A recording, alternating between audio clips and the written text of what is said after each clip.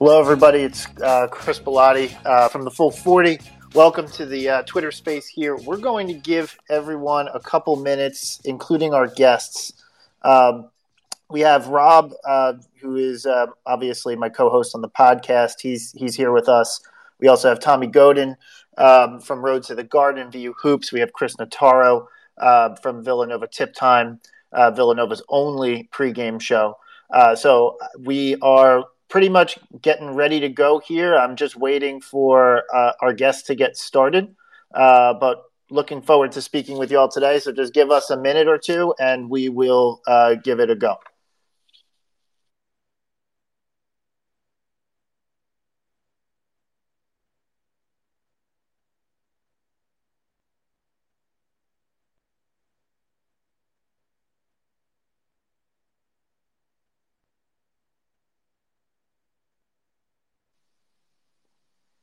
All right. Looks like A-Ray has just joined us, and we're just getting him up to the podium here. A-Ray, how you doing?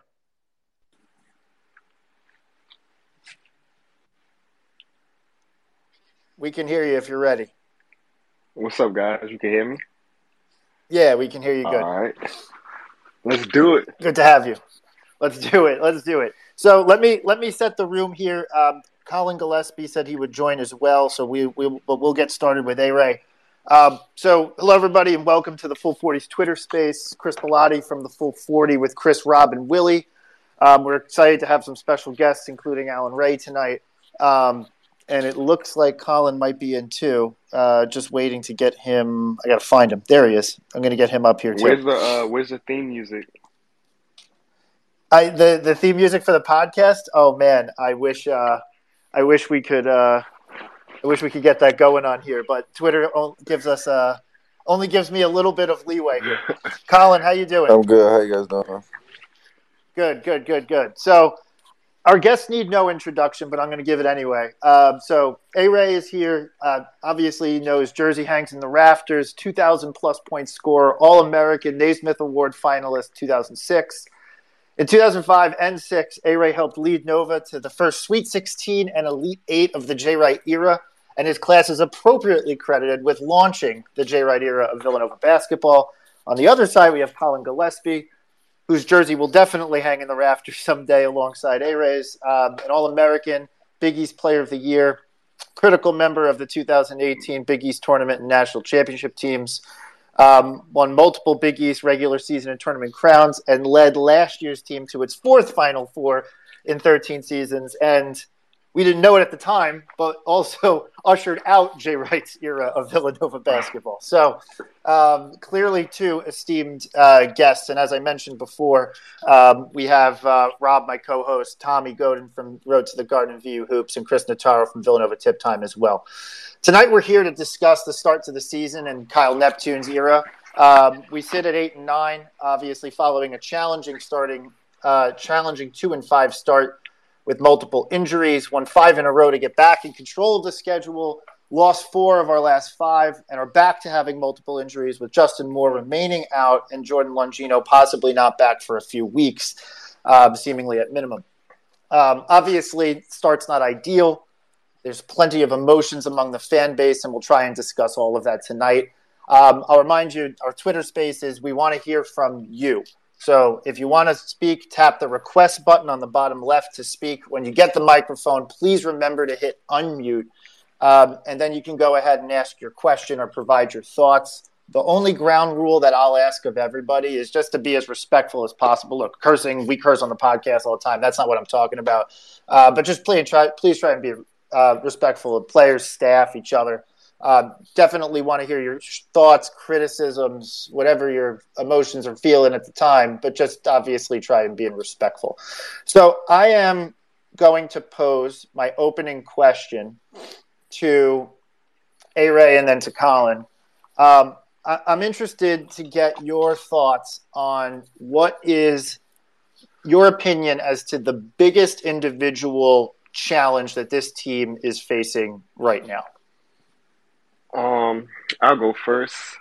I feel like it's the chemistry.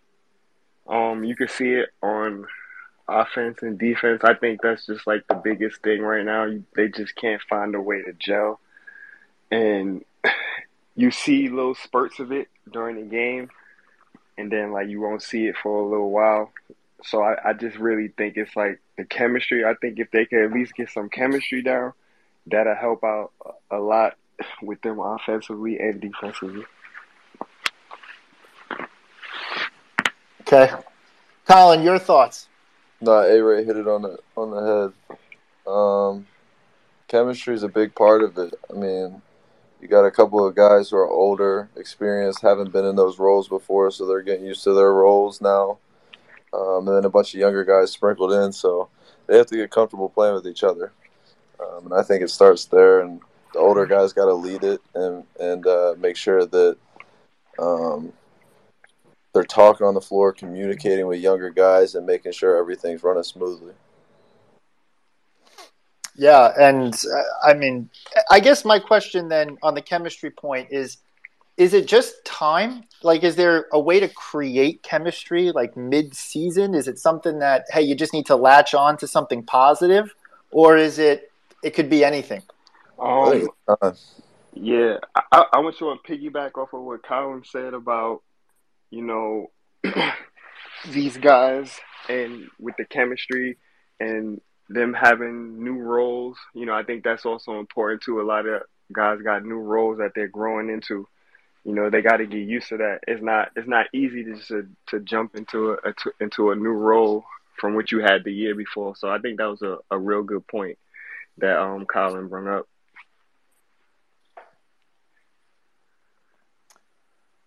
Yeah, so I guess I want to talk about a number of different things here tonight, and obviously, as I mentioned, want to hear everyone's thoughts and requests. And we actually do have a request already, Patty Esposito. I'm going to bring her up right now. Patty, you're up. If you can come off of mute, you're ready to go. Patty, you there? Can you hear? Patty. All right, Patty's having a little bit of technical difficulties, but we'll keep going. I guess, guys, one of the things that we are that I think a lot of the people are seeing, and the Ken Palm statistics bear it out, is the defensive side of the coin. What do you think are the biggest challenges on the team is facing from a defensive side? I obviously we've heard chemistry, but I want to dig in a little bit deeper. Obviously, it's a big switching defense. What do you think is causing the team to not be able to get the stops they need to get, especially down the stretching games? Go ahead, CT. It's just little breakdowns. I mean, it all boils back down to chemistry and rotations, younger guys communicating on the floor. I think that's what it all boils back down to. I mean, you're pairing a bunch of guys, older guys who played with more older guys last year who knew what they were doing, expected each other to be in certain spots, and now you're bringing in younger guys who are trying to catch up and get past the learning curve. But that only takes time with playing together, practicing together. I mean, you guys have guys in and out with injuries and other stuff, then it's going to be difficult to kind of gel and get that chemistry, communication on the defensive end too. It's the same thing with offense, but I think the more you see a healthy team play together, get guys back, they're going to gel faster and it's going to look better. They're going to know where each other is supposed to be at and where they expect each other to be at. So rotations will look better, switches will look better, etc., all the way down the line. So Collin, you were in a freshman too long ago. That switching defense, what are the specific things that are really challenging to get? Is it just like the communication element? Is it is it the strength and in your case, your point guard is the strength to be able to switch onto a 5-man? Like, what are the specific things that your teammates and you have struggled with to get that switching defense down? Communication is a big part of it, but as a freshman, you're playing against high school kids the year before, and it's a totally different game. It's more physical, it's faster, so the speed of the game is different.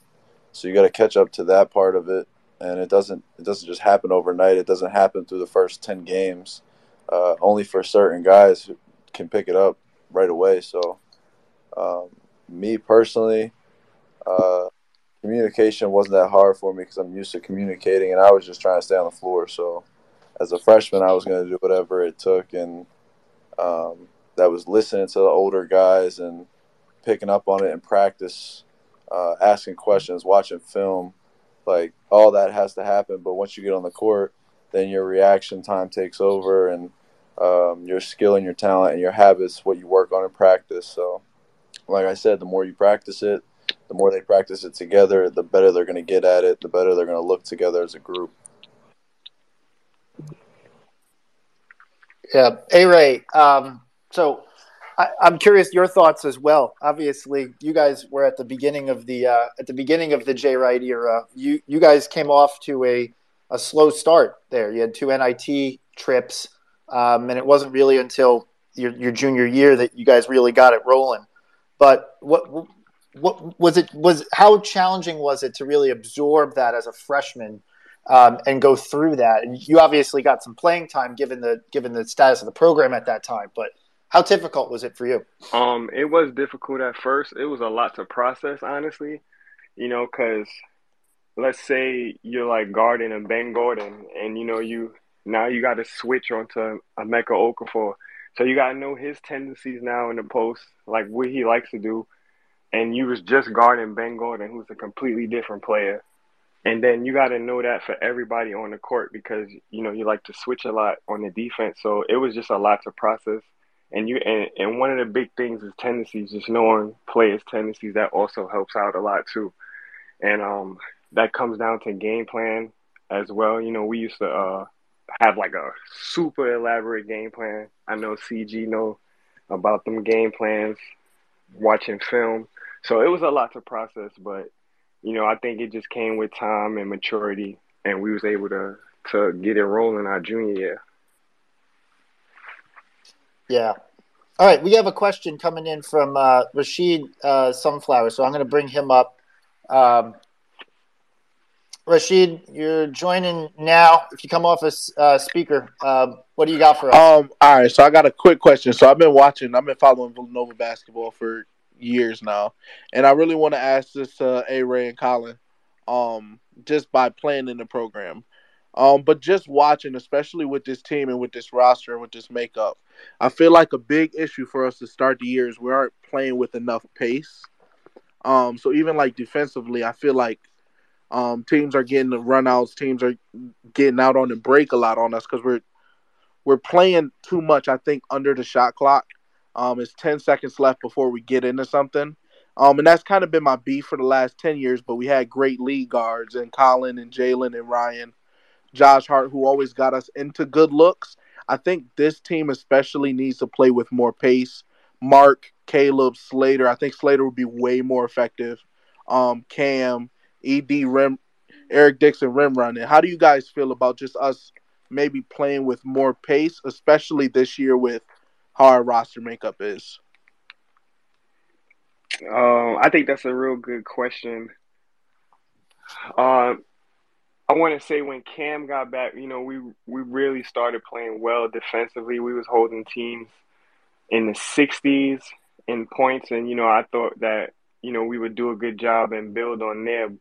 But it kind of seemed like we took a step back from that.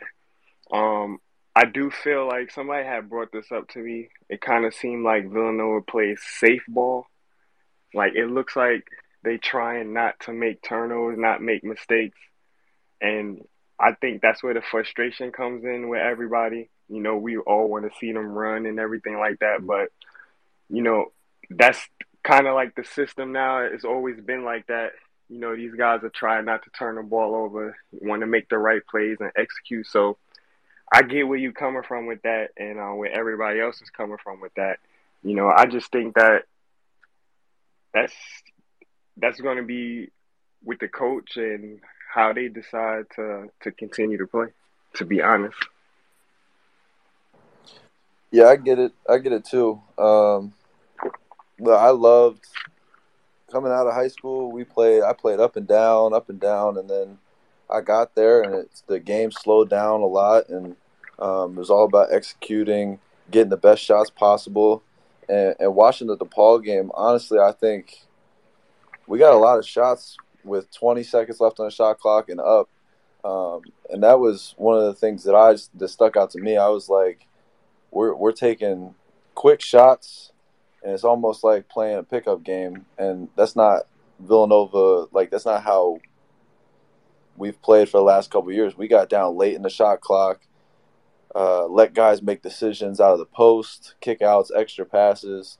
So I think if you're going up and down, a lot of teams like that kind of play. They like playing that pace.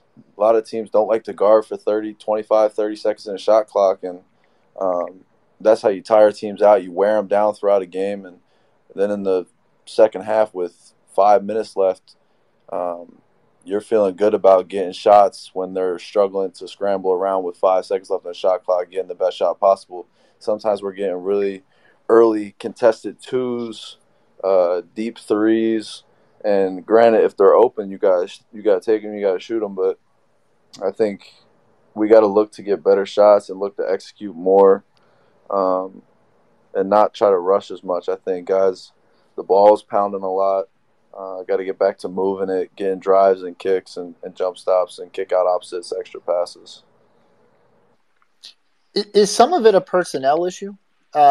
Just like Cam and his athleticism. I mean, Brendan Slater's always struck me as a guy who probably performs a little bit better in an open floor transition environment. And then Mark obviously is super athletic and quick. Obviously, there's high level athletes across the team. Is some of it a little bit of the personnel is a little bit more oriented to play a little bit quicker, and it's a little bit in between, in that we have personnel that might be better suited to play quicker, but the style of play that we normally play is a little bit more methodical? Is some of it that? I think you could still play quick. You just got to get stops. If you're taking the ball out of the rim every 5, 6 out of 10 possessions, then you're not going to get a lot of transition buckets. You got to get stops, and then you can pick and choose when you want to run. Like a team like Creighton, who loves to go up and down and shoot a bunch of threes the last couple of years, normally you're either getting stops and walking up the floor because they don't like to play that way, or a team like Butler, who plays similar, that'll walk up the floor, then you can get out and get some transition buckets. But, I mean, Slate can make a living on the offensive end, just second cutting, catching the shoot, open threes. Cam should be the same way with all the athletes we have, and then Mark is super quick with the ball off the bounce. So, I mean, I think he could create for others and be able to get really good shots for everybody else. But I think it's just you pick and choose when you can go in transition and when you could kind of walk it up the floor. But it all starts on defense. You got to get stops to get out in transition. All right. Thanks, Rashid. Really appreciate your question there. I think my co-host Rob is got a few questions for the guys. Appreciate it, guys. what's up? Hey guys, got a quick question for you. I think it's pretty easy from a fan perspective to sit back and say, hey, look, this record isn't what we want it to be. We're disappointed. Therefore, the fan base is upset. But I think that obviously looks past what's happening in the locker room and what's happening on the team, because presumably the guys are obviously as upset, or probably a lot more upset than we are as a fan base. So just curious, could you guys give us a little perspective? Obviously, you're both very fortunate in that you were incredibly successful during your careers and didn't have as much of a down spell while you were at Nova. But could you give us a little insight into what's happening in the locker room right now? In theory, what are these guys dealing with? How are they looking to overcome it? And I think that'll just kind of help the fan base get a little perspective on what's happening there.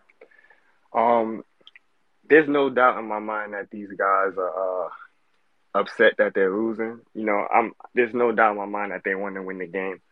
I don't think that they're like in the locker room and everybody's like doesn't care about it. I'm positive that everybody cares about it, and it's just frustrating now, honestly. And also, you got to think about the mental aspect too. These guys, it's a lot of pressure. We came into the season with a lot of baggage over us. New coach, Coach Wright leaving, J-Mo hurt. So, you got to look at the mental aspect too. That takes a toll. All this pressure on Coach Neptune, don't think that don't affect him not one bit. So it's a lot going on.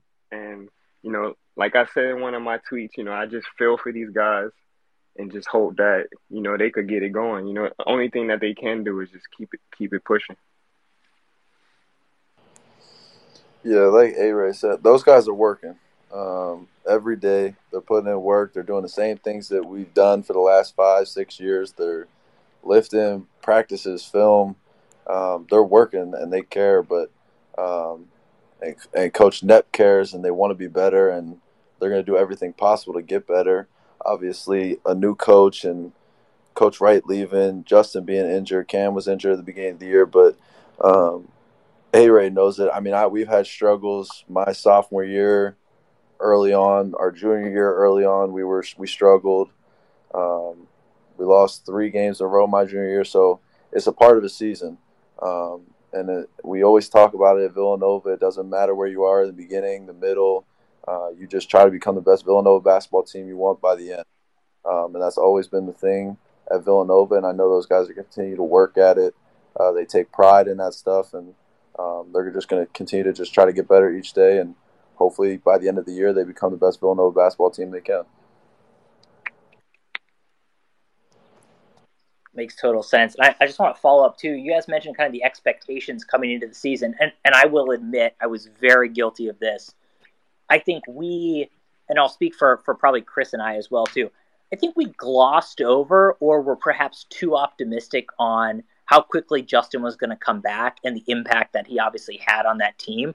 I'm curious, like, what your guys' take was on your expectations coming into the season and kind of giving a perspective to the rest of the fan base, as you guys are obviously closer to the impact that Justin has on the floor. Were your expectations a little bit more in line with what's kind of played out, assuming he's been out for the time that he has? Not really. I didn't think that we would be this close to 500, honestly. I thought that, we would take our bumps and bruises, lose some games here and there, but I never thought that we would be like where we are right now. But that's not to say that there's anything wrong with that. It's just where we're at right now. I didn't have like super expectations. I mean, I didn't have expectations last year, and these guys made it all the way to the Final Four. So, you never know. You didn't believe in Collin is what you're saying. I'm just putting that on record. I mean, I'm not going to say I didn't believe in him. I'm just giving you shit, A-Ray. Don't worry about it. Nah, I know. But, I mean, we all didn't think that this team was like Final Four. We all gave them Sweet 16, and they just kept pushing and shocked us and made it all the way to Final Four. That's the journey of a season. I mean, you don't know what's going to happen throughout the season. Nobody could have said that Justin was going to get hurt in the Elite Eight. Like, you don't know who you're going to play. You don't know who's going to be hurt on other teams. So, like, stuff just happens in weird ways, and you just got to continue to grind and push forward, like A-Ray said. But, I mean, I knew going into this year, we were going to struggle. Like, Coach Wright is a Hall of Fame coach. Nep's the right guy for the job, was with a bunch of these guys for multiple years. He was with Slater for a couple of years, Caleb for a couple of years, Justin for a couple of years. Obviously, not having Justin to start the season hurts. He was supposed to be the guy, the leader, the guy who is ball dominant and can do everything and guard the best players. And he was the guy who guarded everybody last year, everybody's best player last year. When you need a tough bucket, you could give him the ball. Jermaine was the same way. He did all the little things, and those guys sometimes get underappreciated, but they really did carry the load and do a lot of little things. And now Slate's in a different position because of Justin's injury. Caleb's in a more ball dominant position because of Justin's injury. When he's really a two guard that can guard multiple positions and score it at a high level, and is a really good catch and shoot guy. So he's learned how to be a facilitator now. Arch is in a different role. Eric's got to be more of a scorer and not be in foul trouble. So I think everybody's in a different position, a different role, and it's tough to deal with that going into a season. So, yeah. Let's talk a little bit about the point guard position, because I think that's one of the areas, to Rob's point, that we kind of preseason setting expectation, managing expectations, maybe a better way to phrase that. But the point guard role has been an oft talked about role amongst the Villanova fan base. And this goes back years and years. The impact of good guard play. And it's easy to say, hey, next man up, next man up, next man up. And I know that's the way the team thinks about it. You got to be prepared to do your job when you're called upon. And if someone goes down, you got to be ready. But the impact of a point guard, and I'll say this in particular to the Villanova program. A-Ray, you've actually, I've seen you say on Twitter before that it was Kyle who changed kind of like the program a little bit around and helped kind of round out your roster to make you guys into the Sweet 16 Elite 8 team that you were.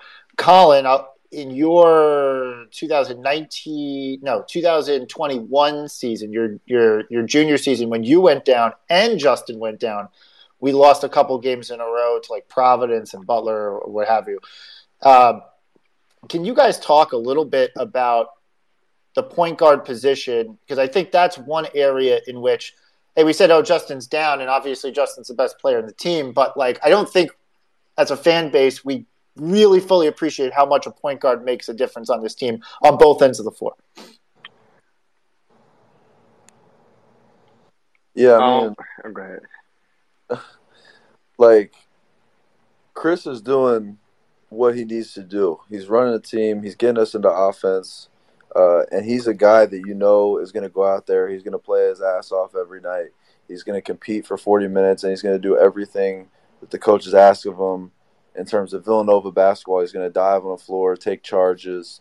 And that's what you need out of your leaders. Like, your oldest guys don't have to be your leading scorers. They got to make sure and maintain the culture of Villanova basketball.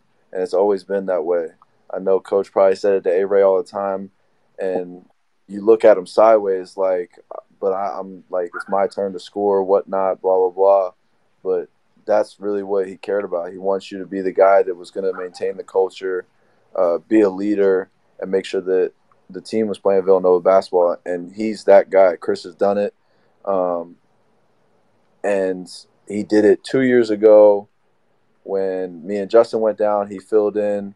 So he's been in big games before.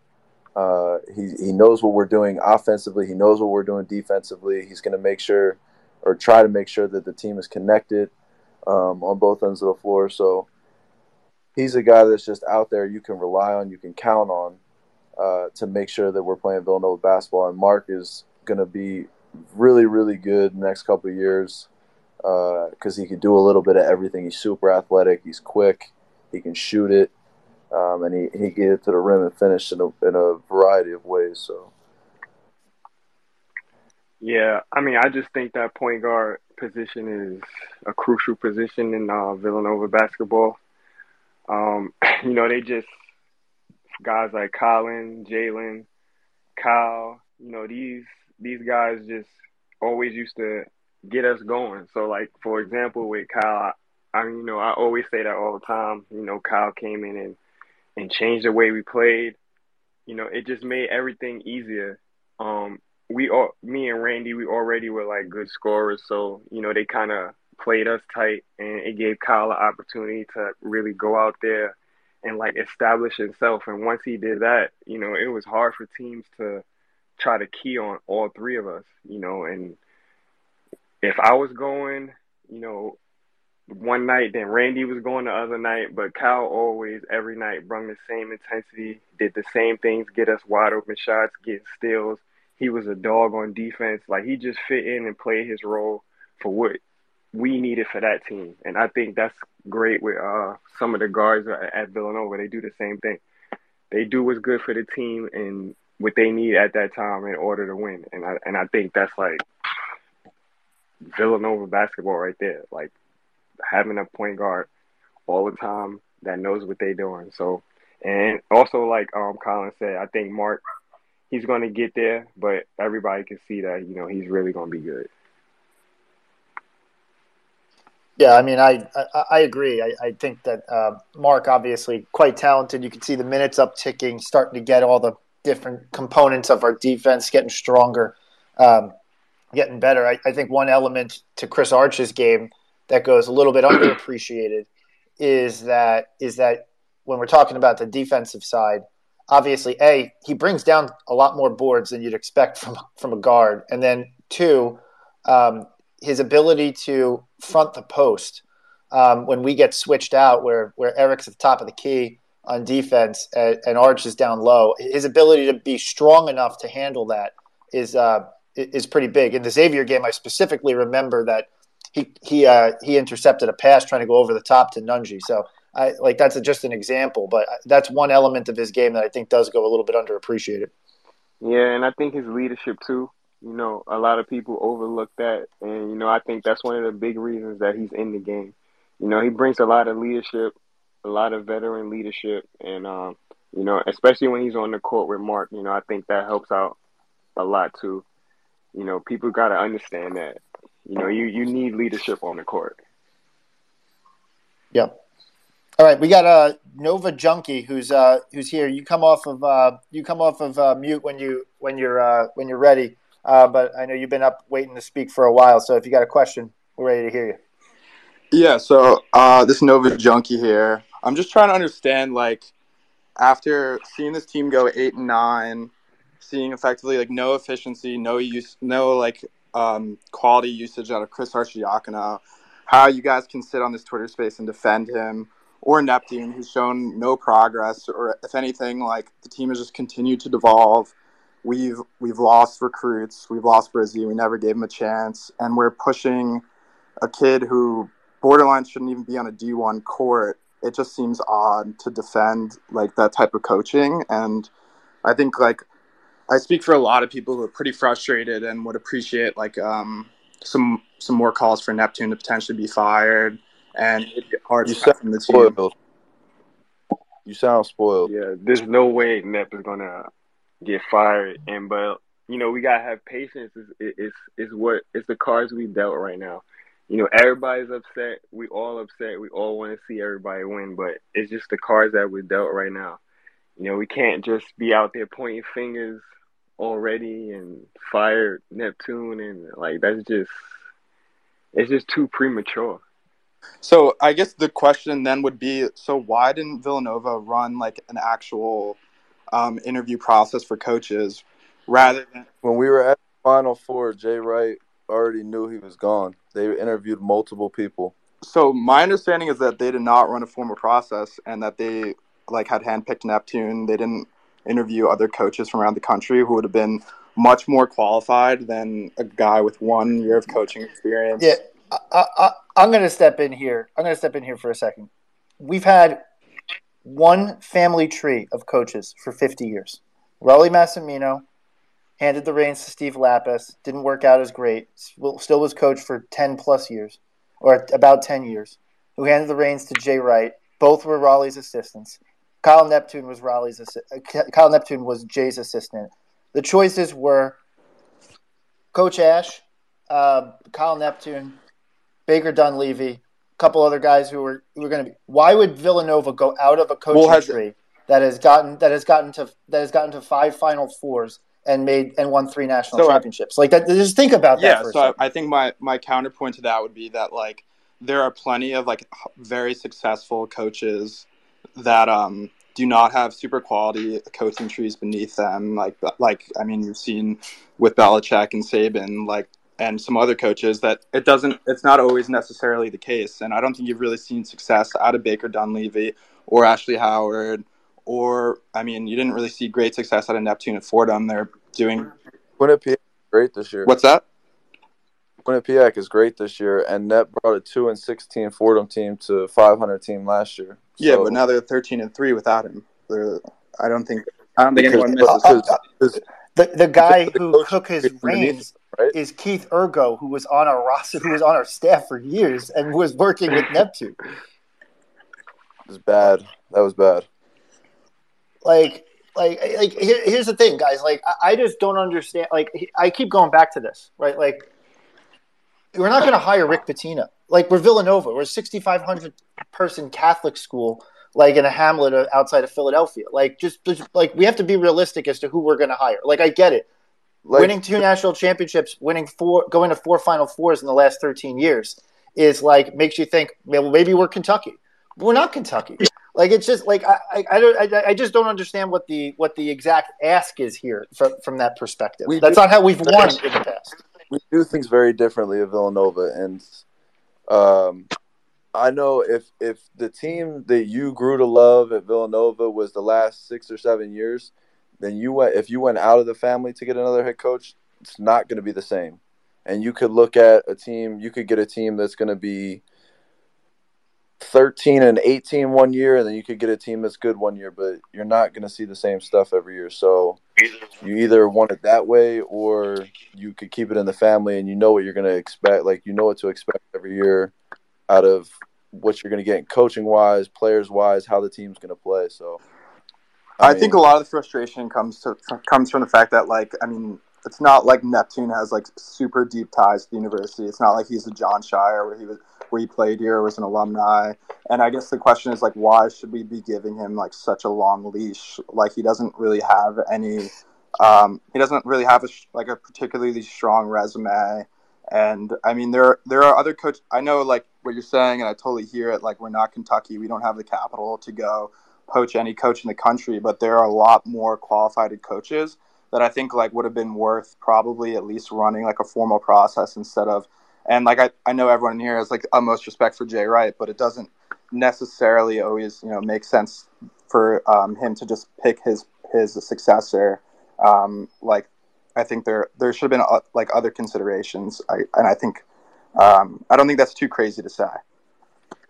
Nev's been in the program since 2009, so he's been here for 14 years. He's been 3 Final Fours. Yeah, so he does have ties to the program, and he's been here for a very long time.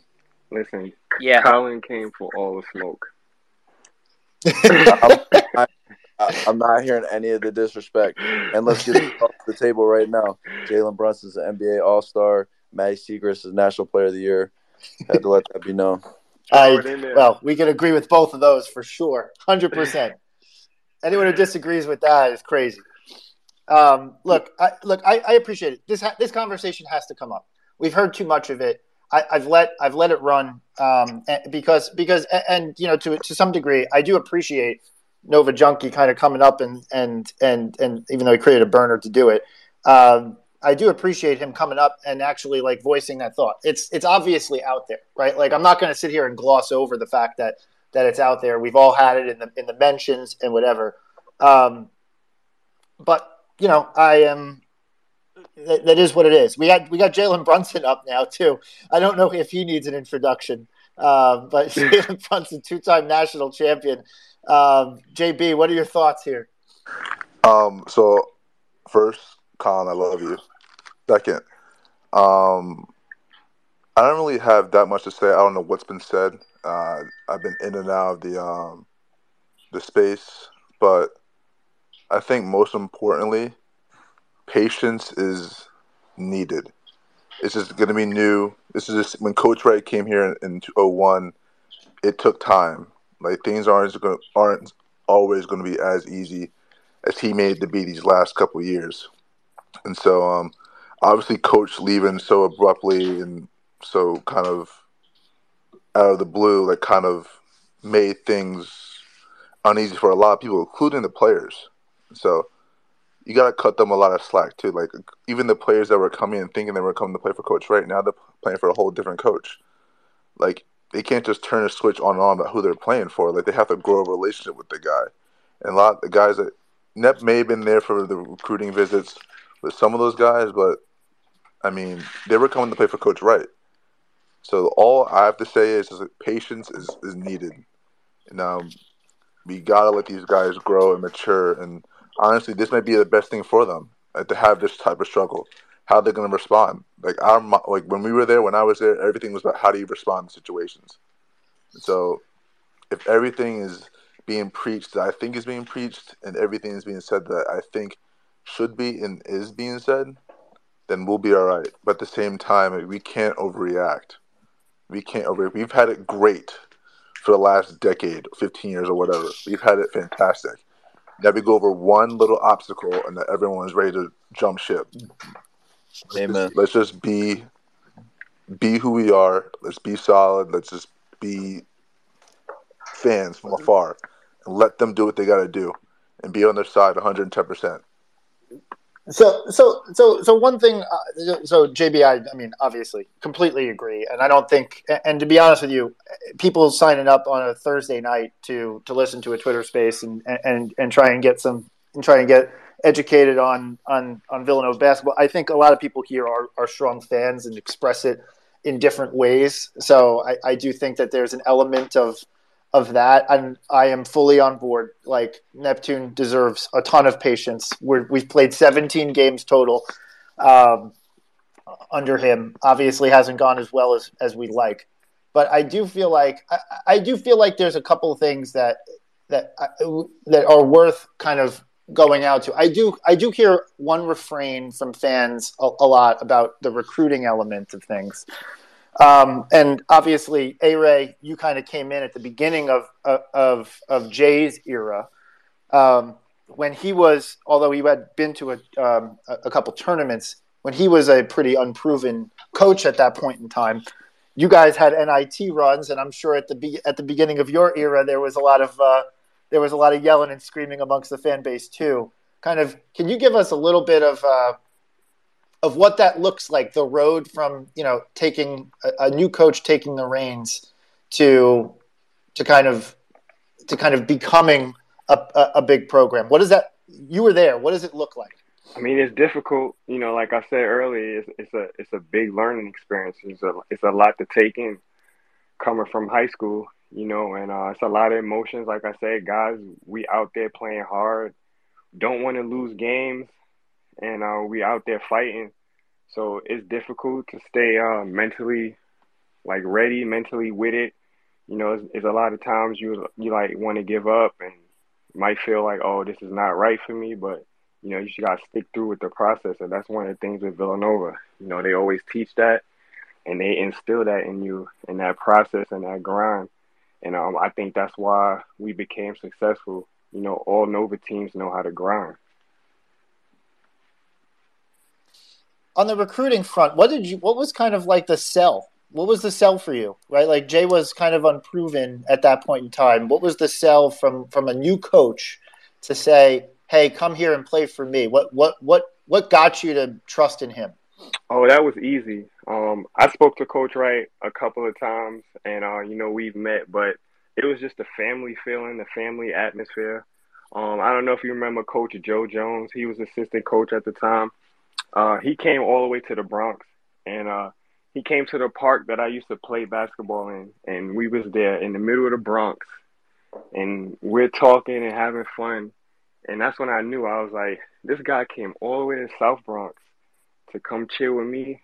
He really wanted me to come to this school. Like, they really want me to come here, and it was just a no-brainer for me. It was easy. I just felt like family from day one. So Jalen and Collin, were either of you guys recruited by Kyle? Directly or indirectly? He was at a few of my games. Yeah, he came to a couple of my games in high school, yeah. So tell me a little bit about that, your experience with him. Obviously, you guys have deep relationships with him, and I know you guys go way back. So, it's personal at this point to have someone say you should fire Kyle. But tell me about, his recruiting pitch, how he is as a recruiter? Because that's one of the things that a lot of people have talked about is his skill in doing so. So can you talk a little bit about that? I'll just say I've gotten recruited by all the coaches there. Like at some point, sometime on the road to going to Villanova, all the coaches came to see me or whatever. But for me as a player, I knew that I was going to play for Coach Wright. Like it was obviously no disrespect to any of the coaches, but the person who makes all the decisions, who determines everything, was Coach Wright. So Coach, like, obviously has those people on his side, and they do a lot of great things for them. But at the end of the day, the players have to be on board and be on the same page as their head coach, or they're going to be miserable, or they're not going to have fun, or they're not going to be fully bought in. So they have to find a way. The players and the coaching staff has to find a way to make sure they're all on the same page. So it doesn't matter, like, the recruiting, all that stuff. Recruiting is 10 times different from when I got recruited. Like, kids are getting paid now in high school. Like, it's not Right. the same anymore. Right. That's probably why Coach got out. It's not the same anymore. So for me, it doesn't matter, like, about the assistant coaches and all that stuff. The head coach has to make sure that the player is comfortable with him. For me, mine was Right. a little bit different.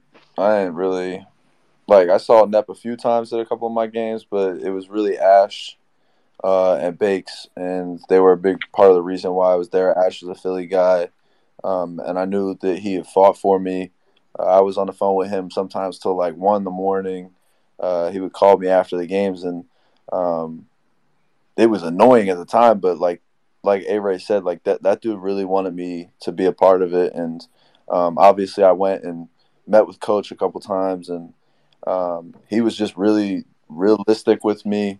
He preached the family aspect of it, told me that I was going to work, I was going to become a better man from being there, and he told me that I was going to be behind a bunch of guys that were older and that were going to help me grow and learn, and told me I was going to redshirt, and told me I might not play until my junior and senior year, but it was bigger than me, and it was about the team, and I wanted to be a part of it. But also the thing that goes into it is Coach. A lot of those guys, like JB was saying, like they committed to Coach, and Nep's got to still prove himself, and that's why the recruiting classes look the way that they look right now. But like the more that you see that he's going to prove himself, and guys are going to love playing for him, that'll change. But I think for everybody, their story, the recruiting story, is a little bit different, and it's way different now. Like, you could recruit somebody and then he could leave the next year because he didn't like the way that it went, or he doesn't like something certain about it. So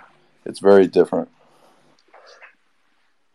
So I guess in the NIL and obviously the transfer portal era is, and I know you guys mentioned maybe that's one of the reasons why Jay kind of, Jay headed for the exits, but is one of the reasons that Jay said it very early on that Kyle had some great ideas around that. You see Friends of Nova coming in with Ash Howard and Randy Foy. Do you guys have any insight into that? That element of the recruiting, because obviously that's going to be a big factor going forward. And we have a lot of speakers queued up. I see all you guys. We're going to get you guys going in just a second. So I just had that one question around NIL and transfer portal.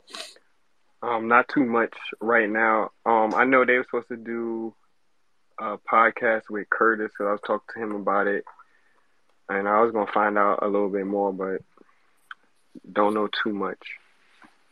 Let them, if you could, let them know that we'd be happy to have them on our podcast too, and get whatever we can. And I'm sure every Villanova fan, if they can contribute, would like to hear more. So I'd love to talk to them, but I definitely want to have that happen. Whatever we can to do to support Nova. All right, let's go to some guest speakers. We got a ton. So I'm going to go through the requests. Let's get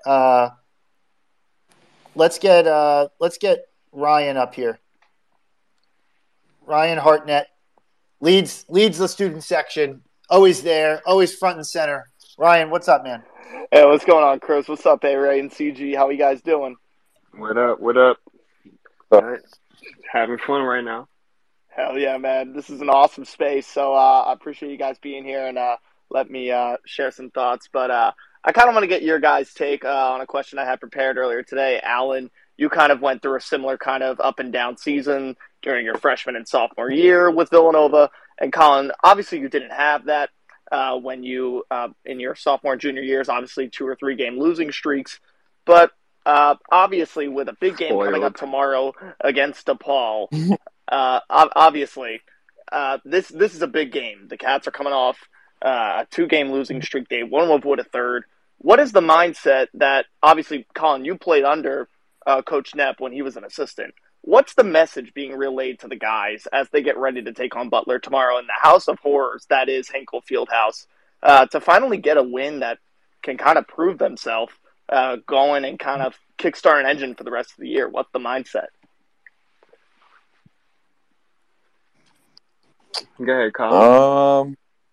It's really about playing Villanova basketball for 40 minutes. Like, we always say, like, we're not worried about the score, wins or losses. Like, obviously, you're going out there to win. Like, the players know that, but making sure that you're competing and giving your body up for your teammates, playing every possession, executing, doing all the little things.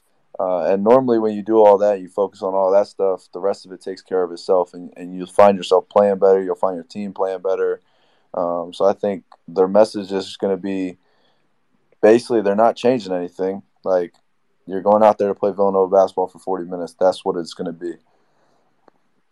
CG, I got a question.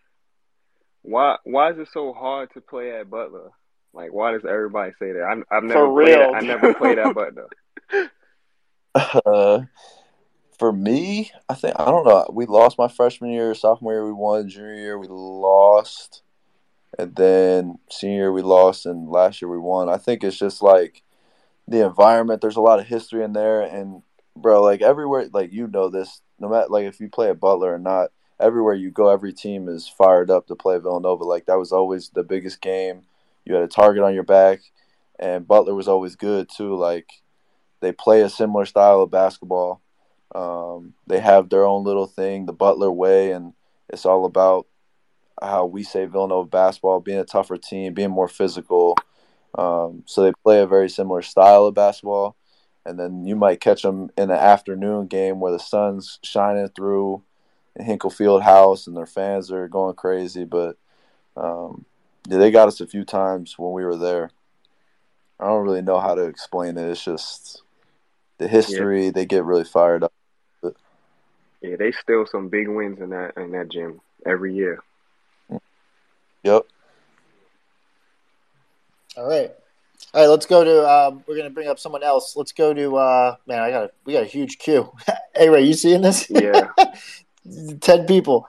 All right, we're going to go to Matt Grosso. Matt, what's up, man?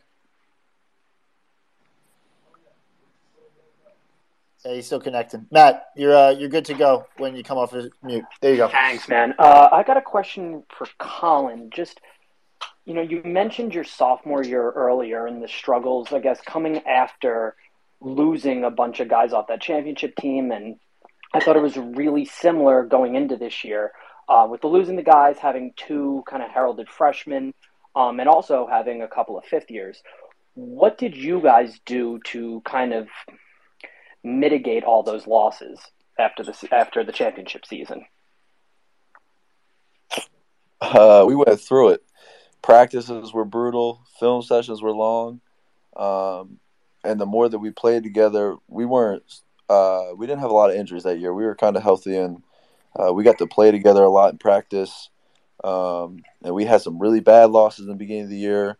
Then we went on a couple of games where we won, and then we had a couple of losses towards the end of the year, and then we finished up and got smoked. But we relied on our seniors a lot. Eric and Phil, they were huge for us in terms of leadership. And they made a lot of tough shots for us. But also we were young. I wasn't doing what I was supposed to in certain games and being the type of guy I was supposed to be. Jermaine was still learning. He was coming off the bench starting some games. And then we relied on younger guys. I think Sadiq was a freshman. So it's very similar. to what's going on right now. But we had Coach Wright, and now Nep is in that position. He's learning on the fly as well. He's a second-year head coach, so he's got to get used to all of his guys playing. Like, he's playing the younger guys and leaving them out on the floor to kind of play through mistakes sometimes. When my sophomore year, Coach didn't really have that leash as much, and they're really thin on the bench right now, and Justin's hurt, so he doesn't have that leader, that go-to guy that he could kind of just put the ball in his hands and be like, all right, go make a play, whether it's scoring or just getting the best shot possible right now. Do you think some of the fan bases, the disconnect between fan base expectations is kind of like the whiplash? Is like, hey, we were 3 Final Fours in 7 years. Like, I know it's spoiled, right? Like, that's obvious, but 3 Final Fours in 6 years. Sorry, and then all of a sudden it's like 8 and 9, and some of it's just whiplash. Candidly, do you think some of it's that? I think you just got to be patient. Like JB said, it's patience. Like, you have a new coach. You have a guy who is supposed to be your leader who hasn't played at all this year. You're playing and relying on a bunch of younger guys, which is ultimately going to make them better down the road. But, like, you have to go through those growing pains. And I think he hit it on the head. Like, you have to be patient. It's not going to happen overnight. Guys got to get familiar with the coach. Like, even all the coaches are in a new role. Like, Nep's a new head coach at Villanova. George is associate head coach. Like, all those coaches are in new positions, and they were all on the same level a year and a half ago, 2 years ago. So, like, you got to adjust all that. The players are adjusting to it, their new roles. It's part of it, but you just got to be patient with it. Like, you can't expect, like, the UNC, the thing that happened last year, like, you can't expect a team with a new coach and a bunch of young guys to go to the Final Four just the year after they went the year before or something like that, because that's their program. Like, these guys are going to learn, they're going to grow, they're going to go through it sometimes, but then they're going to get better because of it. Yep. All right, let's go to a couple. Let's go to something. George Crane has been hanging out here for a while. So I feel bad for that. George, sorry for the delay. What are your thoughts? You come off of mute and you're good to go. Yeah, can you hear me? Yeah, we can hear you. Okay, great. Hey, first of all, thanks for setting this up tonight. Appreciate it. And Collin, thanks for joining. And first of all, hey, like most of you guys on here, I think I love this team, and I haven't given up, and I'm going to be as patient as I need to be because I've been there for forever. But shout out to you. I think thanks. I think we know what Villanova basketball looks like. I think Nep is brought on for the reasons that have been mentioned. Keep the culture going, and the culture is Villanova basketball, and some of the things that we know are part of Villanova basketball that I think that I'm not seeing as much, and I don't know if I want to see if you guys are not seeing a couple of things that everybody says that's Villanova basketball. Two things in particular are bounce passing and jump stopping in the lane, and then bounce passing out or passing out to the wing or passing back out to the corner. But we don't seem to be taking those skills. Coach Wright or even Collin or the players when they speak say, we gotta. It's habits. It's practicing those habits every day in practice. You gotta create those habits, and those are two habits that we don't seem to be doing as much as we always did. And I know we have some young guys out there, but we seem to be losing a couple of those things, and those things are the things that were really part of our identity. And I guess I'm wondering if we're and maybe that's part of a guard thing when we need, when we lose someone like a Collin or some of our point guards, we those are the guys that bring some of that. But are you guys seeing that we're losing some of those skills that are part of that culture or part of that, part of Villanova basketball? I guess that's more of an offensive thing, but I mean, I don't have too much squabbles with the defense, even though we have our moments. But we're not giving up all that many points. We're not getting crushed on the defense that much. But it's you don't put the ball in the basket. Hey, don't go in. But it's some of those little things that are habits that that kind of drive you crazy. Yeah, I think that starts in practice. Like those guys work on it every day in practice. Now it's just they gotta translate it over to games, and that comes with decision making and getting in those situations and being comfortable to do it in a game. Obviously, the older guys have worked on it a lot, and I catch most of the games, but yeah, I think that's just going to start with practice and comfortability, and the younger guys got to get used to it and with those habits and concepts. Yeah, it's just real. It's real cliche, man. You're gonna hear us say a lot of the same things because that's just the culture of the program. Yeah. Well, thanks for listening. This is a good therapy session, and hang in there, guys. We're going to do it. I hope Justin gets back soon. Hope he comes back, and I think he'll help us a lot if he can. Collin, thanks for coming on. Hey, Ray, good to hear you. Appreciate you. And Thank you. You guys are awesome. Thanks, George. Really appreciate it. All right.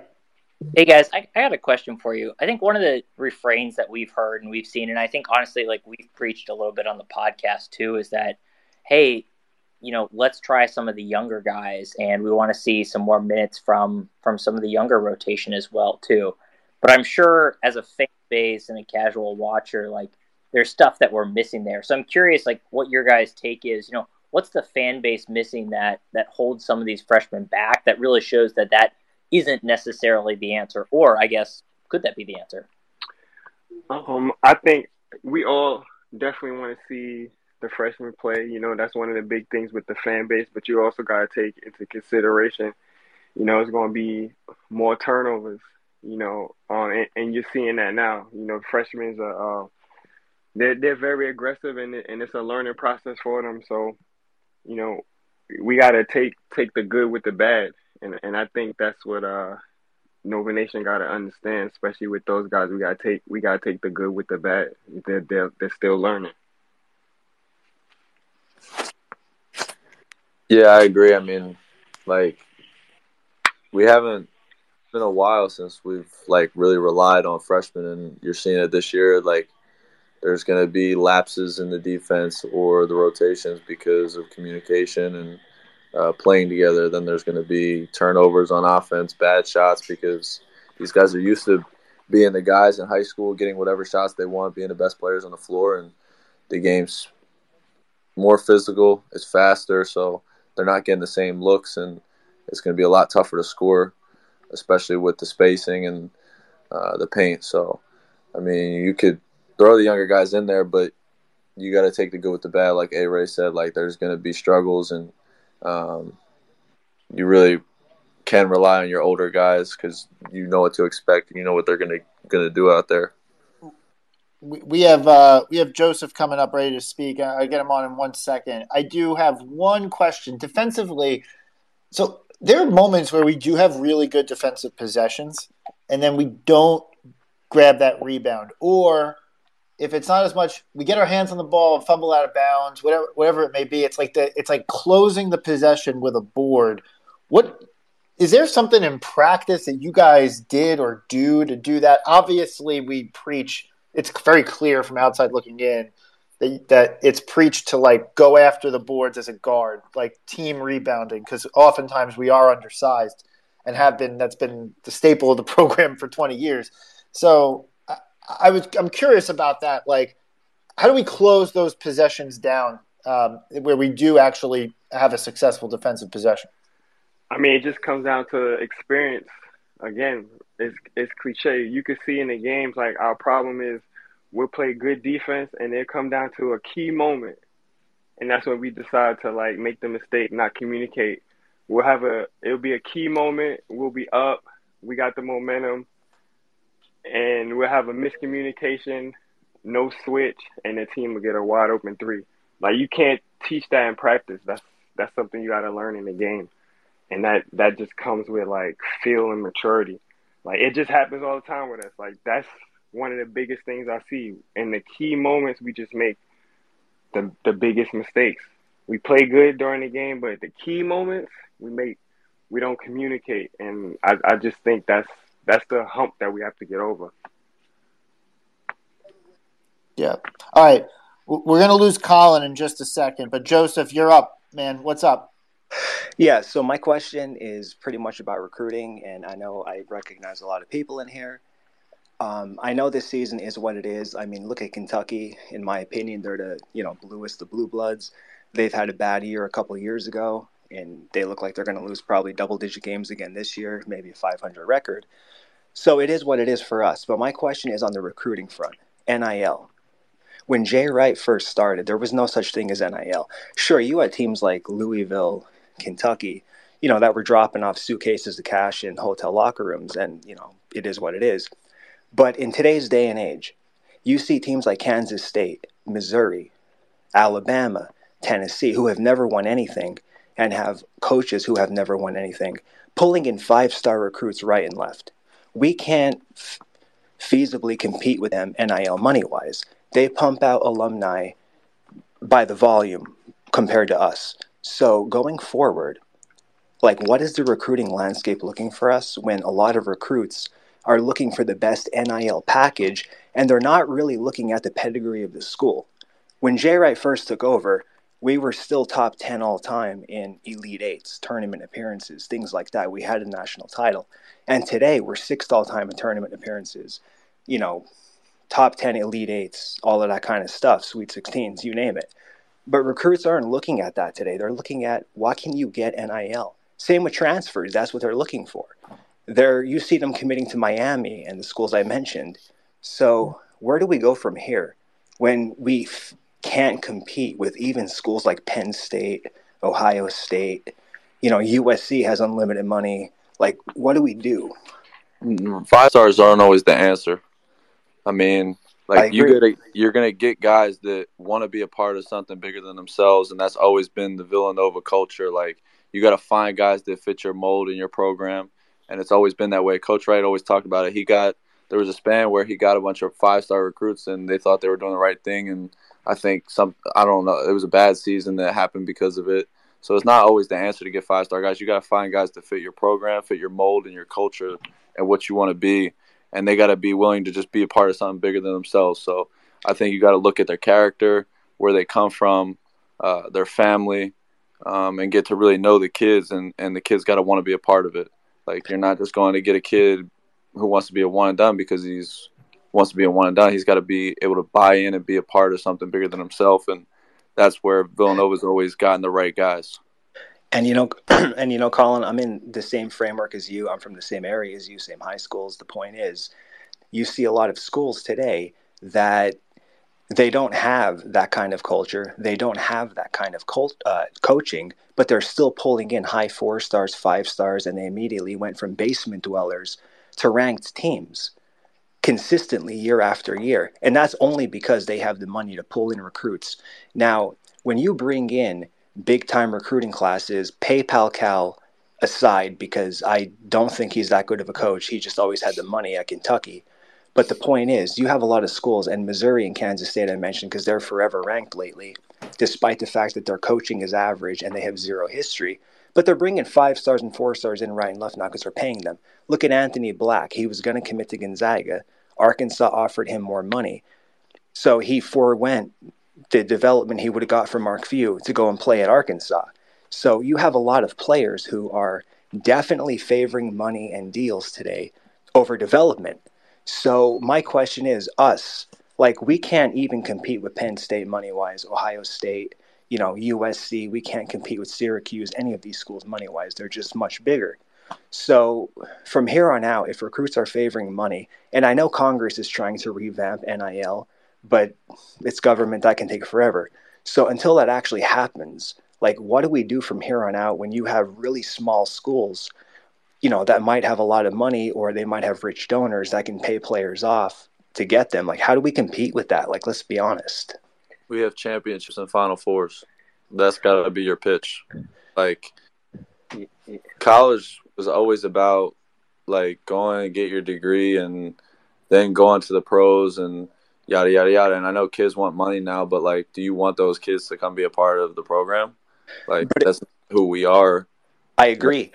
Championships and Final Fours have to be our pitch, but look at Kansas State, Missouri, and those teams. They have nothing. Yeah. But how long are they good for? Let me just interrupt real quick. Just because I know Collin, I know you pinged me and you got to go, so I don't want to hold you up. I know you got dinner with your team, and we really, really appreciate as a fan base you coming in, because you got dinner going on. You guys are on the road.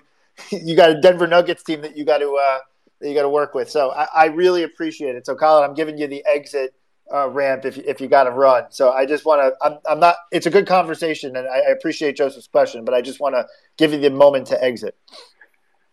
Yeah, appreciate it. I mean, I love all you guys. I love Nova fans. Just be patient. Stick with the team. Stick with NEP. It's early. Just give them some time. Give the guys some time. They're gonna gel. They're gonna learn. They're gonna grow. But still, to answer your question, it's gonna be about, like, the players that you get. You don't see young teams winning college basketball. You're not gonna win tournaments with young guys. Like, you need older guys who have experience to get to Final Fours to win championships, and it's been that way for the last couple of years now. So you want the right guys and the right people to be in your program, and it's not always about getting the highest guy, highest recruit, or the guy that wants the most money. So just keep that in mind. Stay patient. Patience is a virtue. Stick with NEP, stick with the team, and continue to be fans, but be respectful and treat these guys with respect. They're working hard, and they're trying everything that they can. They're giving you guys everything that they can, so just stick with them. CG, Collin, appreciate you, man. Appreciate you. Thank you. Appreciate you guys. A-Ray, you're a real one. Holla at your boy. All right, bro. All right. Thanks, Collin. All right, we're still running here. A-Ray, how much time you got? Got about 20 more minutes. You got 20 more minutes. All right. Joseph, sorry, I wanted to get back. A-Ray, I'm curious to get your your thoughts kind of on Joseph's question around NIL and the money aspect. I do think that's a thing, right? No, for sure. I mean, it's not only a Villanova problem, but it's a problem for a lot of teams in college basketball. That's how I look at it. And, we definitely have to figure it out in that aspect. And I just hope NIL doesn't turn college basketball into, like, how it is in college football, where all the teams with the most money got the best teams, the best players, and everybody else is just not on their level. That just wouldn't be good for college basketball. But I do agree with you with the NIL. It is something that we do have to consider and really get on the ball with.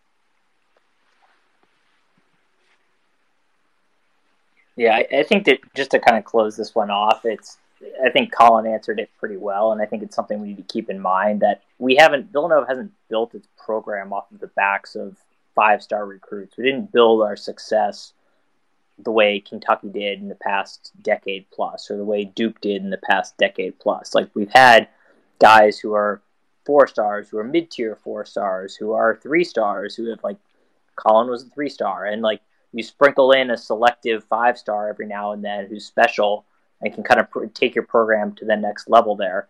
But it's about all those pieces coming together, and it's about that growth. It's not necessarily about just bringing in all the 5-stars. So should you ignore NIL? Absolutely not. Like, you need to be aware of it. You need to have a plan for it. But thinking that that's going to be the end of our program, I think just kind of overlooks what happens in the past decade and just paints a very modern picture on things. Awesome. All right, let's get another couple questions up here. We've had Simone looking to speak for a bit. Simone, You're up. You can come off of mute. Bottom left. Hey, how's it going? Good. How are What's you? up? Yeah. Hey, thanks for taking my question. I had some stuff I was looking at the other night when Allan Ray was tweeting, and I was kind of looking at how the commentators always hone in on these like, oh, Villanova, such a low turnover team stat over and over and over again. And I think the most concerning thing that I see is that even though we turn the ball over low, it's probably per 100 possession relatively high, all things considered. And then when you look at it, the defensive turnovers forced is still at like 11. And I think, versus 10 offensive. And I think like one of the things that I've gotten so used to is guys like Slater and Bridges, coming out and making big defensive bids on the ball with the support, knowing that what they got behind them exists. We talked a lot about like how you can build that in practice, but I feel like we got to get these young kids going sort of more aggressive on defense, not just participating in all the correct areas, but really going for the ball, knowing that they got the experience like Dixon, Daniels, Slater behind them to kind of support and switch where they need to if they make a mistake. So like, I feel like we got to start really getting the kids moving, more aggressive to the ball. And like, how do you feel like that's going to happen throughout the year, or how can we encourage that more? That's just gonna come with repetition and practice every day. Just continuing to go over the defensive game plan. I remember vividly Coach Wright. We used to have real intense defensive practices all the time. We would actually score points on defense.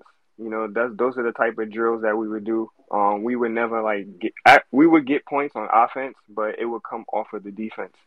So that takes time. And like I said, coming from high school and going into college is different. In high school, you're the best player. You can do whatever you want on the court. You can guard anybody because you're more physically gifted than them.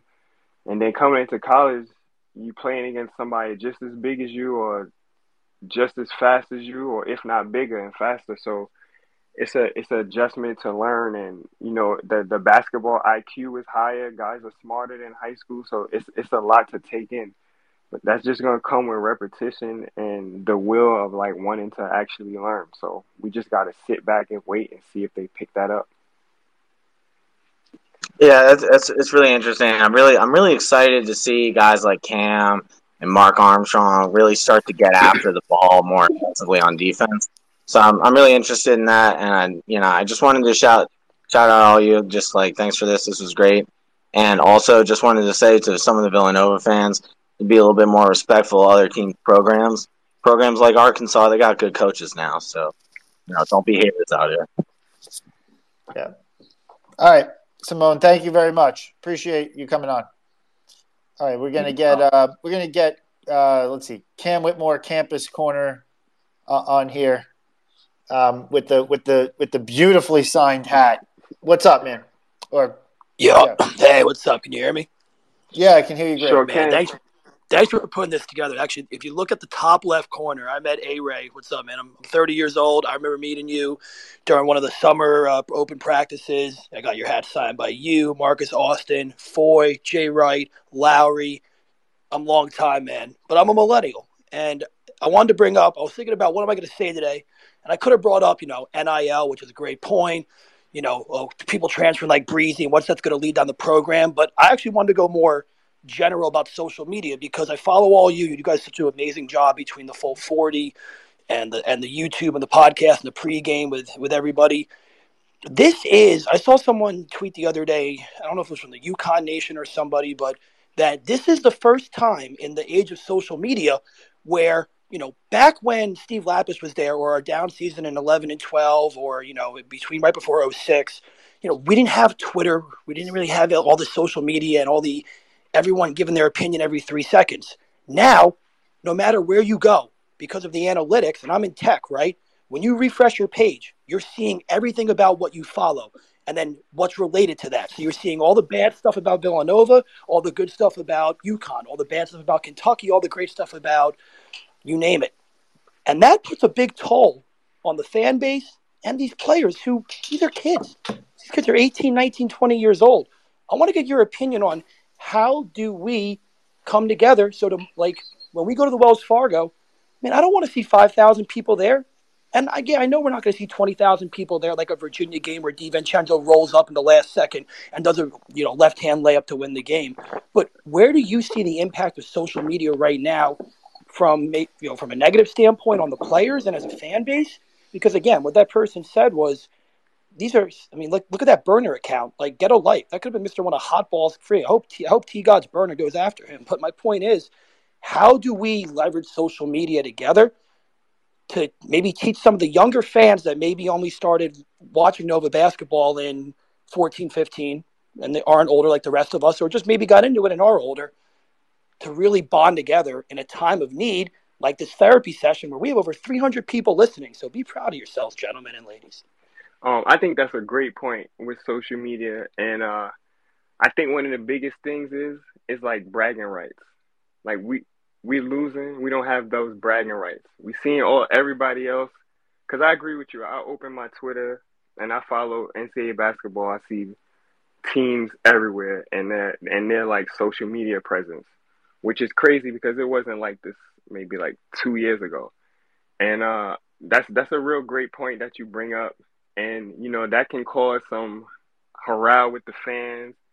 And then in the comments, you could come in the comments and say what you want. There's a whole bunch of ideas floating around there. So it's just like a toxic cesspool kind of sometimes, and that's why I always try to keep things positive because, you're going to see a whole bunch of negative stuff on Twitter all the time.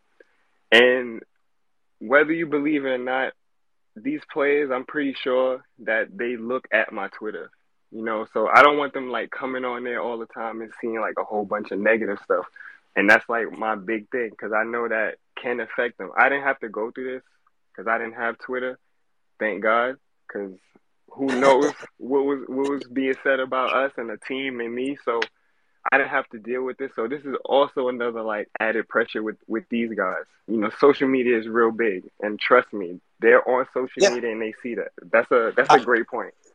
I think social media, I see it a lot in football too. Like, especially in the recruiting, where someone will post, "I'm making my decision in this amount of days," or "I'm between these three schools," and then the second someone posts those schools, you will just see thousands of comments saying, everyone thinks they're a recruiter. Everyone now can believe that they are a recruiter. Mm-hmm. Sometimes it's good, sometimes it's bad, but yeah, that's really and I was actually maybe this will lead to a bigger discussion, maybe not. I know we want to talk about, the X's and O's and all that, but that's really all I had. I just want to, thank you. I thought this was actually yesterday. Full40 knows that, but it gave me an extra time to go and get a box of wine. And T God's burner just followed me back, so my life is made. So I'm gonna go on mute and thank you guys. I love you guys, and man, tune in tomorrow for Friday Night Lights because we back. We never left. I feel you. I love it. The energy, man. Thanks for coming on. And thanks for signing my hat when I was like, I don't even know how years old, but I still got that thing, and I'm never leaving it. That's what's up. I'll sign anything else too, man. Just let me know. Hit me up in the DM. My birthday's coming up. My birthday, February 11th. I'll be there at Wells Fargo, man, right front and center. So, shit, if you're there, I will bring everything. All right. I love it. All right, we're gonna keep the requests coming. A-Ray, I'm conscious of your time. All right. I know you got about 5 minutes left, so we're gonna get one more. We're gonna get one more question up here. Yeah, let's do one Alex, more. Let's do one more. Yeah, Alex Heatherman, what's up? Alex, you there? Hey guys, yeah, can you hear me?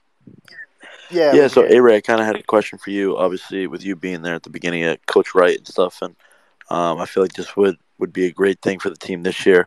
Obviously, if you follow Villanova basketball and you know them, they're big on attitude, and a lot of other programs, you don't see that anything like that from any other program.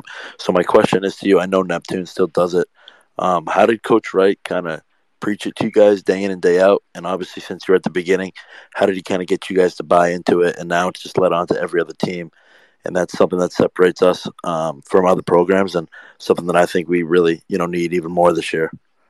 Good question. I think it starts off the court. I think the whole thing with Villanova is they teach us to be stand-up men off the court first, and I think that translates on the court. Being with Coach Wright, especially in the beginning, it was difficult, but it's having that trust, and that's also a part of attitude.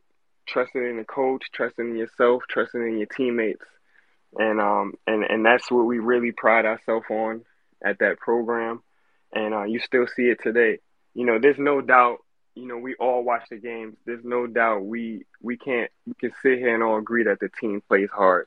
We can't say that they don't play hard. They make their mistakes, but the effort is not an issue, and that also comes down to attitude as well.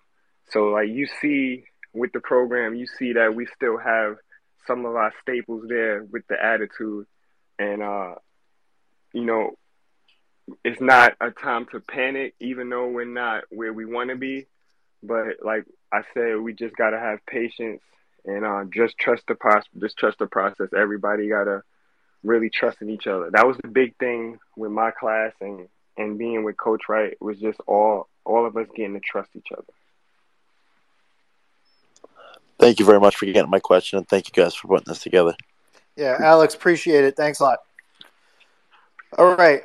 We are going to continue here, but at this juncture, I know A-Ray, you gotta run. So I just want to I want to let everyone have an opportunity to thank you. I'm going to do it on behalf of everyone in Nova Nation, but if you guys can, to applaud him, etc. A-Ray's did a professional career overseas after 2,000 plus points at Nova. Professional career that worked on was on the Celtics for a little bit, and then had a great career overseas, and then came back. He's a loyal alum. He tweets with us. He's with us all the time. It's really a testament to him more than anything else, and how much of a devout Villanovan and Wildcat that he is. So I just want to say thank you to A-Ray. And look forward to, everyone looks forward to interacting with you more soon. Yes, definitely, man. I appreciate all you guys. Today was really great. I think we really needed this. It just shows our cohesiveness in this community. We got a real strong Nova community, and like I said, let's just be one of the best communities on social media. Let's not be like everybody else, all hateful all the time. I understand everybody has feelings. Everybody deals with feelings differently. Trust me, I'm open-minded about that, and I understand. But, just let's not be so emotional all the time, and let's ride out for our boys. I love it. Thanks, A-Ray. Really appreciate y'all. For as A-Ray leaves, we're still running. We're still going to go. We're going to talk to you guys as late as we possibly can. I'm willing to stay up as long as possible. So we still got some speakers in the hopper, so to speak. I understand some of you might want to run, and this space will be recorded, so we can listen later. But we're going to keep it running here. So request, ask to speak, whatever you guys want to talk about. We're going to keep talking about it right now. So with that being said, I am going to bring up JF from NJ. Who has been patiently waiting to speak for a long time and probably had a question for one of the other two. But what's up, man? Joe, what's Chris, up? Is it you? Yeah, it's me. What's going up? on, dude? Hey, so I'm going to tweak my question a little bit because I was kind of fishing for something from A-Ray, but it's all right. He's so responsive and so awesome. I'm sure I can ask him another time. Honestly, if there was anyone that, honestly, we should feel pretty blessed that he's like as interactive as he is. It's like kind of like weird private access that no one else gets. All right, so my first question, and this is probably more for the broader Full 40. I don't know if Willie's on here because I know he's more of the technical guy, but you guys let me know what you think. So one of the things that kind of really frustrates me with these games is we fall in these stretches where just 3-point chucking. And it's like I feel like we have a team, with the exception of maybe Housen, where the 3-point shot is like the second or third part of their game, and yet like we're like kind of forcing it, making it the primary focus of the game, whether it be Dixon, whether it be Daniels, whether it be Slater, and it's like if you could curtail that, what would you ask them to do first? Like, what would you rather them do than take 3-point shot? And then we'll just boil it down to like the overall offense. Like, what would you love to see them do before they just settle for a 3? Because I feel like all these guys shoot like a token like 32, 34%, and it's just like it drives me bonkers. Like I just think it's like they're forcing something that's just not their natural like strength. So I don't know. What do you guys think? Yeah, so it's interesting, right? Because you look at the actual components of the roster and you look at their 3-point shooting percentages in the past and you think, well, Dixon should be able to knock down a bunch of threes. Caleb, we've seen knock down a bunch of threes. Slater had a year where he had 40% from deep. Then you got Cam and whoever, and you say, well, hey, look, if you guys got an open 3, shoot it. I think some of the issues, though, is, we used to talk about this a lot, is getting the pass to the good, better, best shot possible. It's like shot quality. I haven't looked at the shot quality statistics in a bit, but I would like to know kind of where our shot quality stands. But if you look at free throw percentage and 2-point percentage, this team shoots the ball well from 2-pointers, which would, in a lot of cases, speak to the fact that A, the team can shoot the ball on one hand. B, on the other hand, maybe the team should emphasize a little bit more on the 2-point side, just because that's what the analytics say. Hey, this team is an above average 2-point shooting team. Maybe focus a little bit there more. And in addition to all of that, Dixon is so skilled underneath that you'd like to see him get more shots off down low. I'm with you. I don't want to get rid of, so to speak, the 3-point shot. I know that's not what you're saying, but I would. It is interesting. I would love to see kind of a little bit more on the shot quality side, kind of what that says. For sure. Okay, and then my second one's more of a fun one. I already told you, when I know you guys like whiskey, so I started off with an Old Forester single barrel and transitioned to a Booker's batch 2 of 2022. I want to know what you guys are drinking. And then I just polished off a bottle of Four Roses small batch, but that's a really kind of like it used to be like 5 years ago, like not as big a deal, but now it's now it's pretty popular. Cool. All right, thanks guys, appreciate it. Bye. All right, we have another special guest, Dwayne Anderson, coach on the team, assistant coach on the team, is with us. Dwayne graduated with Rob and I. Coach, I appreciate you joining. You there? You're on. It says you're not on mute. Oh, he dropped. Okay. It seems like that might have been by accident. All right. So we'll keep it running. Hey, Joe, thanks a lot for your question. All right, let's keep it rolling here. We got Patrick coming up now. Patrick, what's up?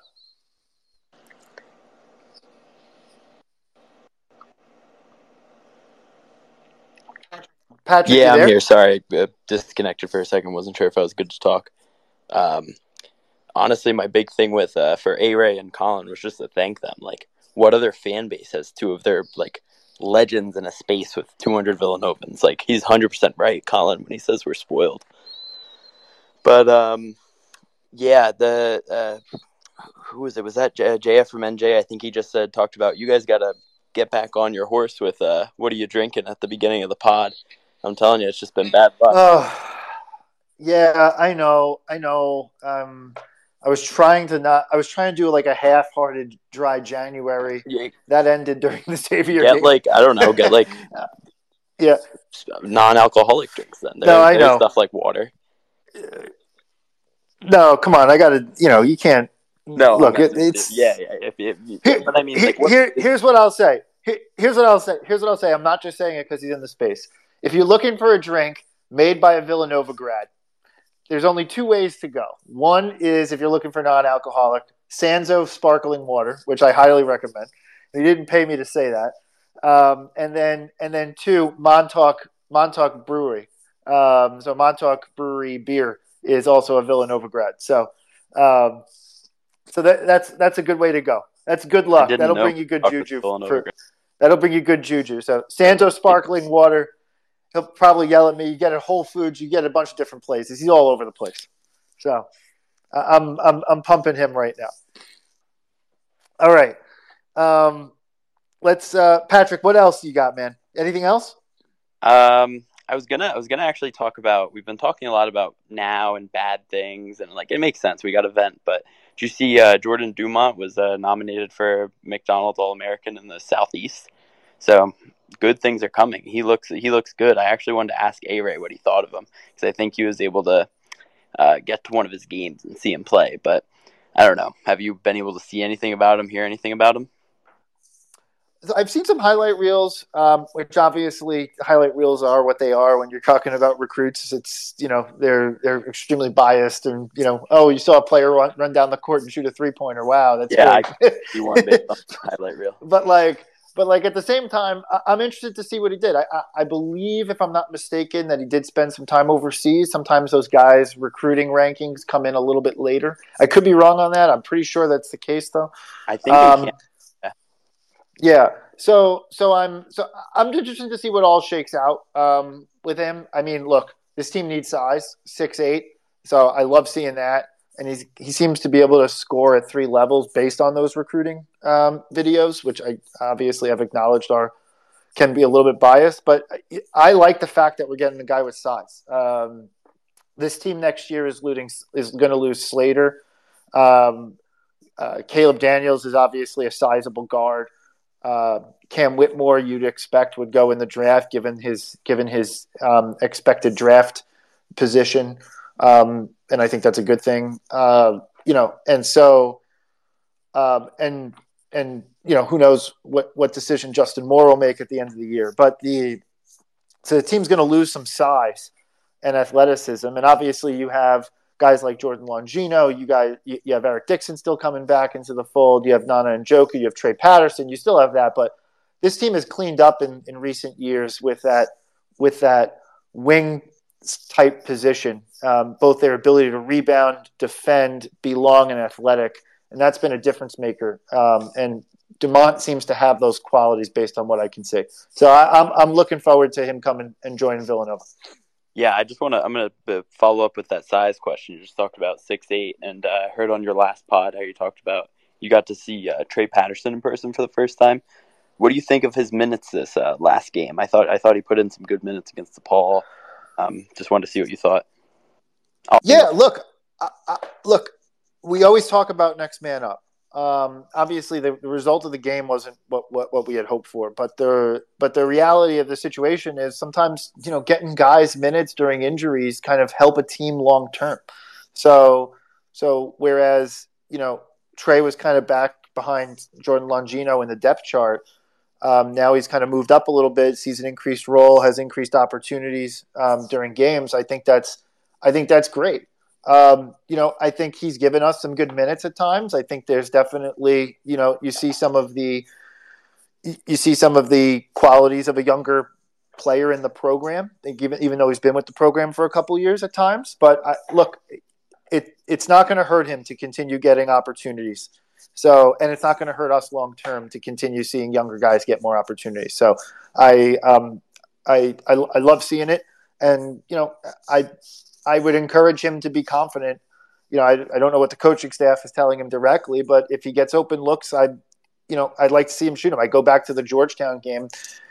He had an open look from the 3-point line. Guy closed out quickly. He got an up fake, drew a foul, hit both free throws. Like, that's exactly the type of offense that Villanova fans have become accustomed to watching. And if he can continue to make smart plays like that, he's going to earn more minutes. Yeah, and kind of parting note here. Perfect. Agree with everything you said on Trey, and just thank you guys for setting this up for the fans, giving us a platform to talk to those legends, and also just stay like 30 feet away from cheesesteaks in the future during games, because I know that was a good review, but you should have just like stayed away. Bad juju. Yeah, that's fair, and actually, it's a good transition to Tommy. Patrick, I appreciate your time here. Thanks a lot for joining up with us. Of course, thank you. So Tommy's in the space. He's been patiently waiting the entire time. Tommy Godin from Road to the Garden and VU Hoops. But Tommy, he has a point. Like, I probably was too close of a vicinity of that cheesesteak the other night. Yeah, I take full credit for that one. That's on me. I shouldn't have made you eat the cheesesteak, but well, you didn't even technically eat it, but that's what the fans voted for on the Twitter poll. So I'm a man of the people, but this Twitter space has been great. I've been in here the whole time, just kind of vibing. There's so many legends in here, and this has been awesome. Thanks, Tommy. Tell me any of your thoughts. I'm curious. You obviously report on the team. You've interviewed coach. You've interviewed several players in your role. Kind of what are some of the thoughts? Any new things that you thought came up today? Any other? I'm just curious what your thoughts are. Yeah, man. I love what Collin said about just staying the course. And I mean, this is the same fan base that wanted Jay fired, like as recently as 2012. And stuff was never going to be rainbows and butterflies transitioning from a legend like Jay to Kyle Neptune. I think Kyle's done a good job. I think he's going to continue doing a good job. He just needs time. He just needs time to develop, just like the players do in this new to them system. They just got to stay the course. Everyone's doing the best that they can. There's no breaking news. I know, that would be fun to break on the spaces, but there's nothing new. I mean, the goal remains the same. This attitude thing, it's not just letters on a wristband for these players. It's the most important game is the next game for these guys, and they're just going to stay the course. So we as a fan base should do the same. I hear you. All right, thanks, Tommy. You stay on with us, all right? Okay. We're gonna bring up Trevor. So I'm gonna get him up for a question. I also see some other content creators. I'm gonna start inviting them up as well. So I want to get some of these guys up. But Trevor, what's up, man? Did you call me a content creator? No, I wish you were. But you're too busy. Yeah. You're too busy. I saw a good window to segue into something I was kind of thinking about. But first of all, I just want to reiterate how absolutely preposterous, just otherworldly spoiled we've been in the last 10 years. It's honestly ridiculous, the run that the dynasty that was created and that we all got to enjoy. So it's just this is not normal in college basketball. This is not what most teams expect year after year. Kentucky's having problems. Duke had issues. UNC stumbled its way into a national championship appearance last year in their changing of the guard. It's not normal when I'm saying the sustained success that we enjoyed for so long, and that's just kind of something that me and my friends always reiterate to each other in our group chats and things like that. So just reiterating the whole patience thing, and Rome wasn't built in a day, and new system for Kyle to be kind of implementing, or new personnel for him to try to implement into the similar system that he's kind of trying to carry over. And again, the attitude thing is so paramount for everybody. They say it every time they break the huddle, and it's not just the way they break the huddle, it's how everything's done. I just think, again, we got to kind of check ourselves. Someone talked earlier about the toxicity on the social media. It's just when that first person came up, I wanted to, say some things. But Collin kind of did a good job of checking him. But it's just a reminder to everybody to be patient, and then kind of going off of that, we got a game tomorrow. Butler pretty much plays 6.5 guys. I don't know if there was a preview on the last pod about it, but I just kind of wanted to get everybody's thoughts on what we can expect tomorrow besides like Hinkle. Well, I gotta pause there for a second because you've teed up a person who's requested and has been requesting for some time, and this guy is a Butler fan. Oh. He's been listening for a little bit of time. So I'm bringing up Yuli Dog. Yuli Dog, you've been listening for some time. You're a Butler fan. Are you just trying to get like insider info here? Like what you doing? You there? Can you hear me? Oh, this is a bust if he doesn't speak. Brutal. Absolutely brutal. People are saying coward. Yuli, Yeah. Yuli, I'm leaving you on in case your phone starts to work. But the look at Joey Orr just thumbs downing like left and right. But he look, Butler continues to do kind of what they do. There's some talent on the roster. The Manny Bates transfer in particular down low. That guy has changed a lot for them. He has really provided a very strong, sturdy inside presence. He's been really good for them. So that's definitely something to look out for. Also, a story for them is new coach, but not a lot of turnover. Simas Lukosius came back. He's still ripping threes from like 30 feet. They have a lot of the same pieces on that roster. That's all a little bit older. They've had some success in the preseason, in the early go of it in the Big East. They've had a couple road games that haven't gone so well. They had UConn come to visit them, which they've struggled with. Who they struggled with, but it's the Butler team's game. And I believe, if I'm not mistaken, they're on the cusp of – this game is actually a cusp Q1, Q2 game for us since it's on the road. So I mean, look, we're 8-9. Things could get worse. They could get better. This is definitely an opportunity for Villanova. But Butler's not going to go down quietly, and especially not at Hinkle Fieldhouse. Yeah, definitely. And I'm just seeing the numbers. That guy's blocked like 40 shots this year. And,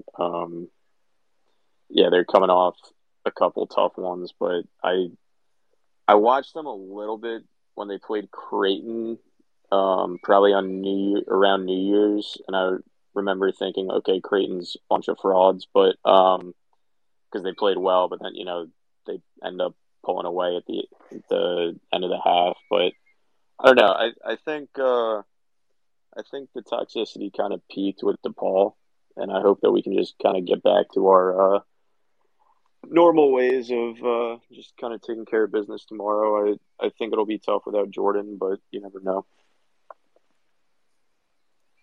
Yeah, I think we missed Jordan in the last game. I think his defensive prowess, his ability to hit the mid-range jumper, does create some opportunities, and the fact that he's also our 6th, 7th guy is pretty nice luxury just in terms of depth of the team. So I definitely think we're missing him. All right, I'm going to bring Joseph is back up with another question. Joseph, what's up? You got another question? You there? Yeah, can you hear me? Yeah, I can. So my second question now is, a lot of people that we've heard are saying that Nova should possibly play faster with much more of a pace than they have in years past under Jay Wright. Hello? But my question is, with the personnel that we have right now, Mark Armstrong, he's turning the ball. He's a freshman, so he's turning the ball over a lot. Cam Whitmore has had several games with 4-5 turnovers. He's turning it over a lot, despite the fact we're playing slow. Caleb Daniels, Brandon Slater, they're turning it over 4 or 5 times a game in several instances. So my question is, if our elder statesmen are turning it over so much, and I mean, you can count some of those horrible shots as turnovers if you want, because Daniels had several of them at the last, couple of games. But if you want to just go off turnovers, we have guys turning it over 4, 5, 6 times a game. So if we play faster, wouldn't it be logic?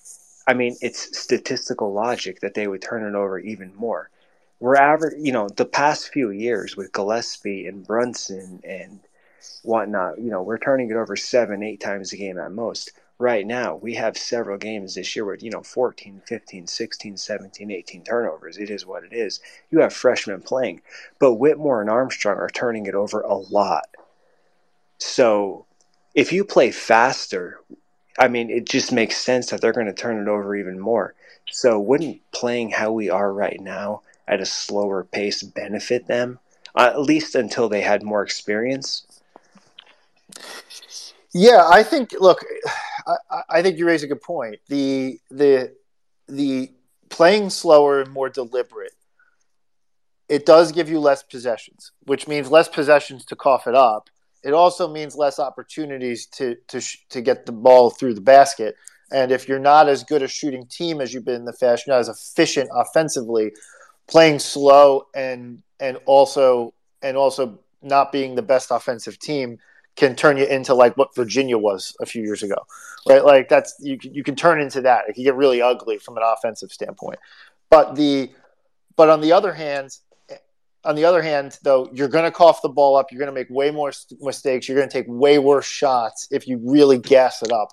I think there's a middle ground here. Like we were playing like the 350th slowest tempo in the country. Right. I think there's probably a middle ground of like 250 where you're playing a little bit quicker and you're maybe exposing some more transition opportunities when you get going. You get Slater and Whitmore and Mark going downhill where those shots aren't bad shots.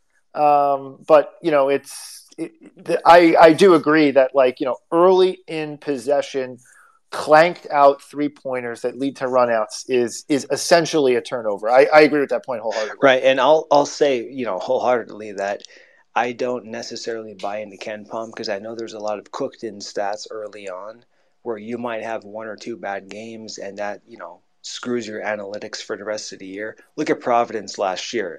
It is what it is. But the point is, you have guys that are like Daniels and Slater who have 5 years of experience. They're still turning it over 4 or 5 times a game. There's something going wrong. And then you have a top 5 draft pick in Whitmore turning it over 4 or 5 times a game. There's something going on. And Armstrong, our point guard of the future, turning it over 2, 3, 4 times a game. There's just something wrong in the system itself. I think on that point though, I think it's like, look, there's a defense on the other side, right? Like you got young guys playing point guard, carrying the ball, etc. There's an element to that, right?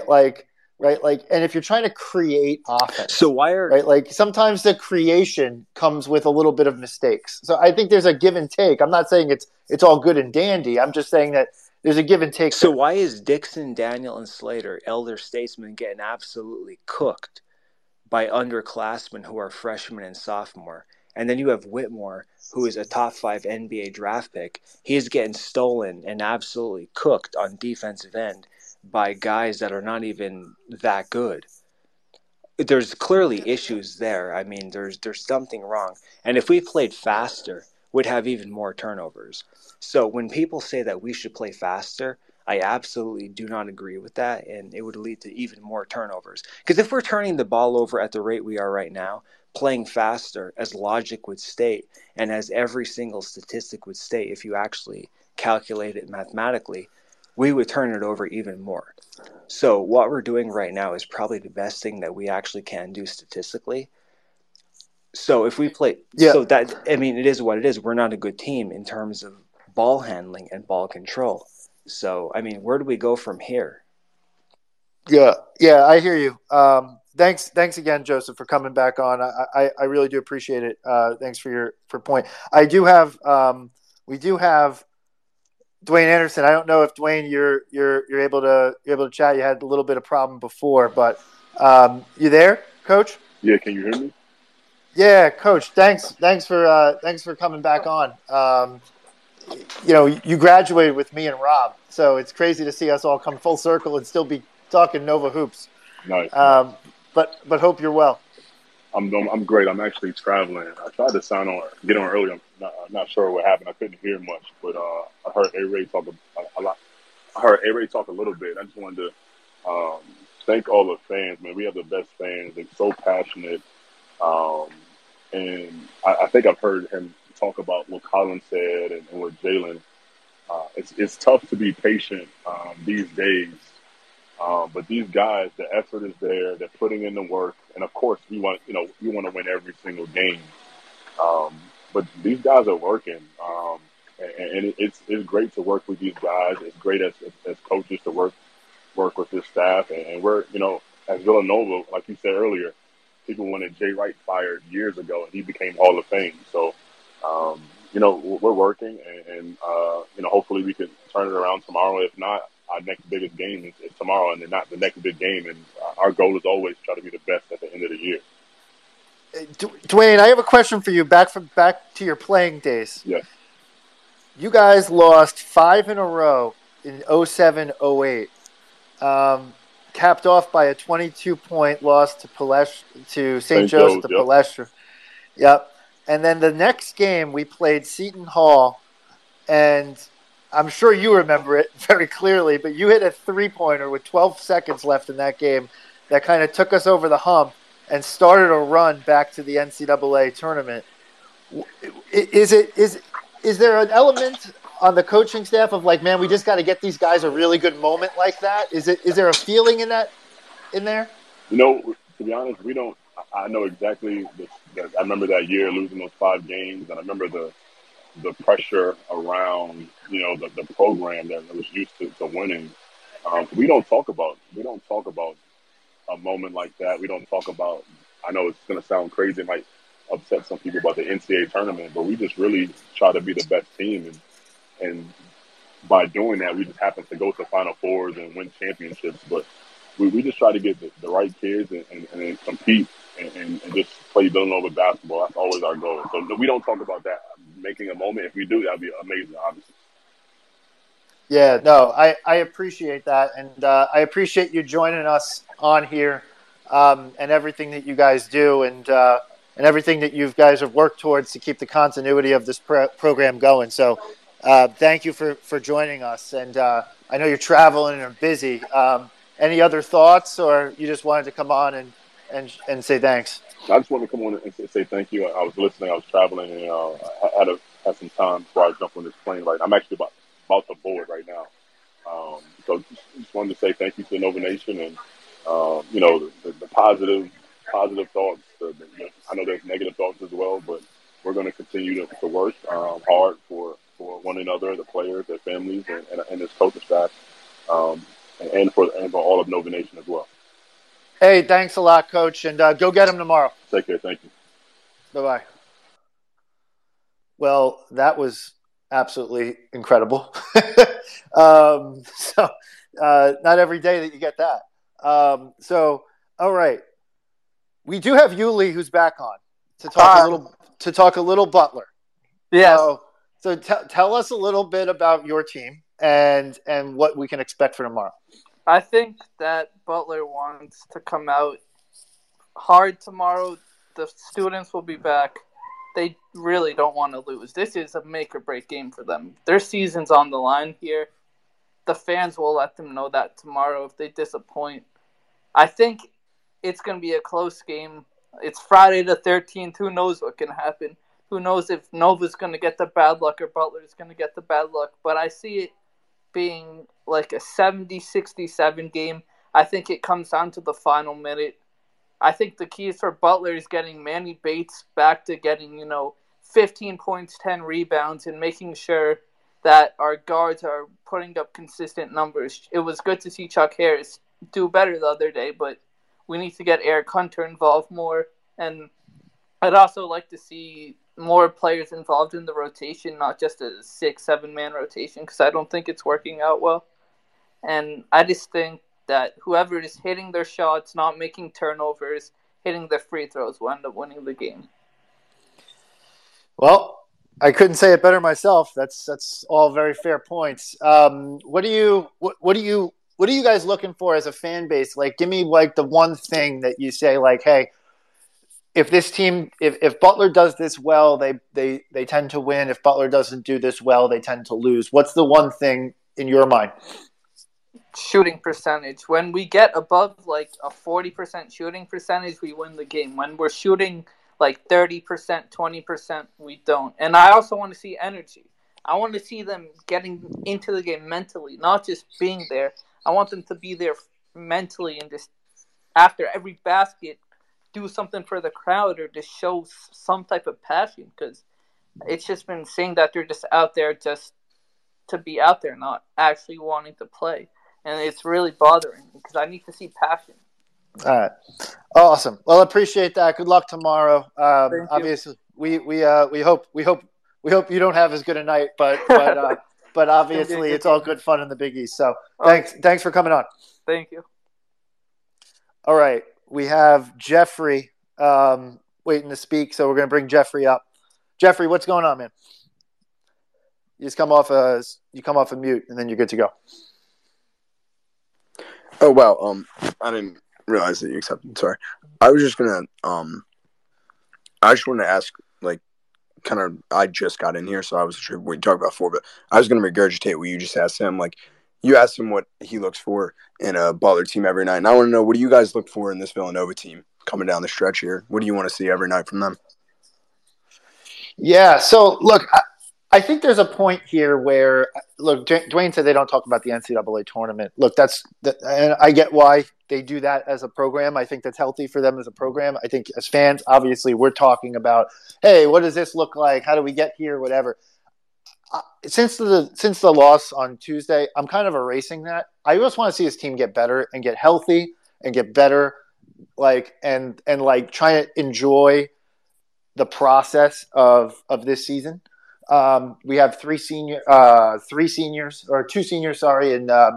in Caleb and Brandon, who obviously want to go out on a high note. And we have Cam Whitmore, who probably, in all likelihood, won't be here next year. And then obviously Justin Moore's got decisions to make at the end of this season. I'm looking for the team to find ways to get a little bit more cohesive defensively. To me, finishing possessions with the rebounding is like really something that's been a bugaboo on my end while I watch the games. It's like, how many possessions do you see? Hey, they finally strung a couple stops together, and then the ball kind of comes off the rim, hits one of our guys in the hands. It's a contested board, and ricochets out of bounds, and it goes back to their team, and then off an inbounds play, they manufacture a good shot and get some points. That to me is like one of the more frustrating things. Like, I can live with missed shots, I can live with missed 3-pointers, I can live with a bunch of different things like that. That really frustrates me, because that to me is just like, hey, get your hands on that rebound.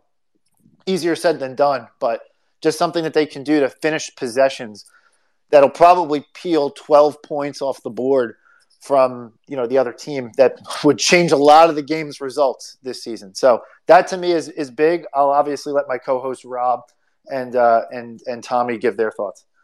Yeah, I mean, anybody who listens to the podcast knows I'm not going to give you a technical answer on this, so I'm going to keep it a little bit more generic, and I think you kind of alluded to it. Like, I'm starting to view this season, I've been viewing this season a little bit differently now for a little bit of time, and for me, I'm really just looking for growth. We've talked about this on other seasons as well too, but I think it takes obviously a bit of a different meaning now that we have obviously a new coach. We have a ton of guys who are at their senior year who are not going to be with the program next year. We have a lot of young guys who are on the program. So I want to start to see how this team, and particularly how some of the younger guys are developing, so I can start to get a bead on what next year is going to look like from a team perspective, but then also like what this program is going to look like moving forward as well too. Like, we've talked about other transition points at other points in other seasons, but obviously this one is a whole lot different. So just trying to understand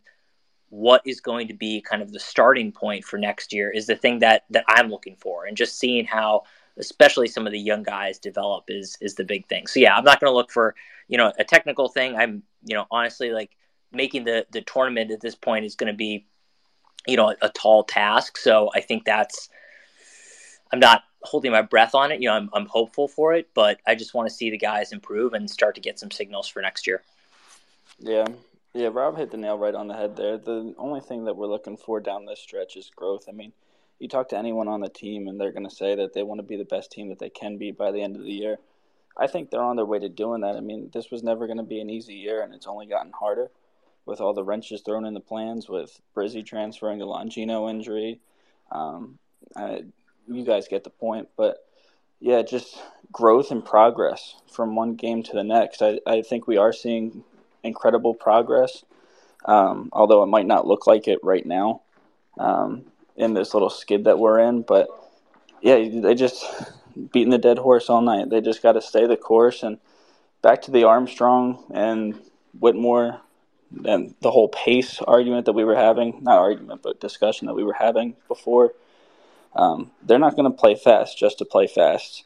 They're going to take what the defense gives them. I think Armstrong's done a great job already. I'm like the unofficial leader of his fan club. I love Mark Armstrong. He is the second lowest turnover rate in the entire rotation. He's doing a great job, and he's only a freshman. I mean, relying as a freshman point guard at Villanova to lead the pack is like at any school, but especially at Villanova. So I think he's doing a great job. They're only going to get better from here, and I'm excited for this little stretch that they're about to go on. Awesome. Jeffrey, any thoughts from you? I mean, you asked the question. I was curious if you had anything in mind. Yeah, I mean, I don't know. I mean, I agree. I think growth is really big, and I think it comes down to heart. I think you don't want to see guys even looking at giving up on games. I look the same way as your podcast name, the Full 40. Like, it's just a motto that I think the team needs to live by. You're down, you're beat down right now. You're 8-9. You don't really know what you have going for you tournament wise, and it's not a kind of year that the program's had in a decent while now. At least not since any of them even started imagining playing for us. And I just hope that every game down the stretch you see they come out and they start fast and they end fast and they play hard and they get out and they box out and they rebound and they just do all the little things, because that's how you really get better as a team, I think. And I think it sets you up really well to get back into that contending space over the next couple of years. Yeah. No, appreciate those thoughts, Jeffrey. Thanks a lot for coming up. All right. We have a fan favorite here, T-God. We got T-God coming up. T-God, I just want to know, have you hit the slopes tonight? Hey, Chris, how are you, man? Good. Yeah. Good. What's going on? Yeah, I'm a bit fucked up right now. Hope everybody's doing well. Chris, thanks so much for having these spaces 2 days after the game. Really appreciate it. Yeah, I try and really just space it out. I want people to really think about it for a while and then have to engage in Villanova basketball on an off night. Also, it was a late night that game ended. Some of us work early in the morning. Fuck off. But anyway, I just really appreciate you making me wait this whole time. I'm a loyal Full 40 fan, and you're letting in these guys that have never spoken before in here. I just don't understand. Where's the love for T-God? I've been loyal my entire life to you. We wanted you to have, your own platform. We had a bunch of guests in here, etc. We needed to make sure that we got T-God his own platform. I wanted to talk to Brunson, Chris. I can't get everybody to talk to Jalen. He was in for like 10 minutes. Yeah, that's on Chris for letting Jalen Brunson talk over you. Trevor, enough with the I'm done now. I couldn't let that one go. Enough of the wise-ass comments, all right? Anyway, before I get to my question, I just wanted to point out that this Joseph guy, don't really take anything he says seriously. He turns the game off when shit hits the fan. He's not a true loyal fan, and I just wouldn't take anything he says seriously, guys. Watch out for Joseph. He's not a true loyal fan. Oh, Jesus Christ. We're not getting into intra-fan wars. I'm not doing that. I'm not doing it. Anyways, Chris, my question was, am I the only one that thinks Brandon Slater has been so underwhelming and just so ass for us as a fifth-year senior? Jesus Christ. Can you ask a question in like a normal fashion as like a human? Like, yeah, I get where you're going with it. Come on. But maybe it's just because I had Samuels and Gillespie as my fifth-year seniors last year. But it's fucking ridiculous. You're 25 years old playing against 18-year-olds, and they're just getting bullied out there. I feel like Slater's getting worse and worse every year. I feel like his best year was his junior year. Look, man. Slater's been put in weird positions all season long. He's been asked to do a lot more than he has. I think a guy like a Justin Moore would change things for him. I really do. Like put him in position a little bit more. He's been asked to create offense, be the best defender, be the second best rebounder. I feel like you're just asking a lot from Slater. That's kind of like my overall take there. It's like I've seen flashes. He's had 17, 18, 19-point games. He's had games where he's pulled down, tons of rebounds. He's had steals. He's had dunks. He's had blocks. Like, it's all been there. He hasn't put it together as consistently as you like, which you've pointed out. But, like, I think I get the frustration, but I do think that there's an element there of just, like, if he had the opportunity to play in, like, a fully healthy roster, which he hasn't yet, like, I think you'd see a little bit of a different element there. No, I think you're just being an optimistic Nova fan. I think we need to face reality on Slater. and you said before to me that his offensive game has just peaked, and I agree with that. But it's like the rebounding. I'm seeing him getting out-rebounded, boxed out. Like, it's just embarrassing. He's 24 years old. Oh, my goodness. T-God, come on, man. T-God, has Sean Easton blocked you yet? No, she's being a hoe. Jesus Christ. All right. As always, T-God, I appreciate. All right, Chris. Thanks for having me on, man. Till next time. Yeah. See you later. Love you. All right. Bye-bye. Me too. I love you too, man. I'll talk to you later. All righty. T-God, always good for some entertainment. All right. Let's get man,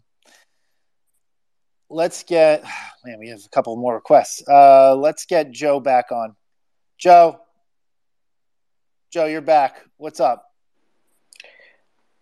Hey, Full40, Chris, am I on? Yeah, you're on. Appreciate it. All right, so he kind of threw me off. I had a couple things and like scrap some stuff. All right, so just pick up where you were gonna go. All right. Weirdly, the first way I was gonna go was food. So I know like Road to the Garden does like the review. We all know like everything in like the Finn is like kind of hot garbage. Like you going there more recently. By the way, let me give you a little bit of a context. Like I went, my wife was like pretty cool about it, and I have a friend that works on campus. I got nice seats versus Xavier in my birthday, December 30th, 2019, right before the pandemic, right? So I'd never seen the new pavilion before. I'd never seen the freaking like refectory or whatever. Had a pretty cool night. And then all of a sudden, like 2 years, you can't go there. And then it's like all of a sudden now it's back. And that night, I'm like, because I know someone that actually works at the school. Like I'm hanging out. And John Fanta is just like freaking scribbling over something. So I go over, I'm talking, I get a cool like picture with him. And I just remember like what it's like to like be in like that lower bowl and like have the nice cool tickets and like do the thing. So my first question was like, what was it like more recently? Just call it post-COVID. Is it all back to normal? Because I know you were going there with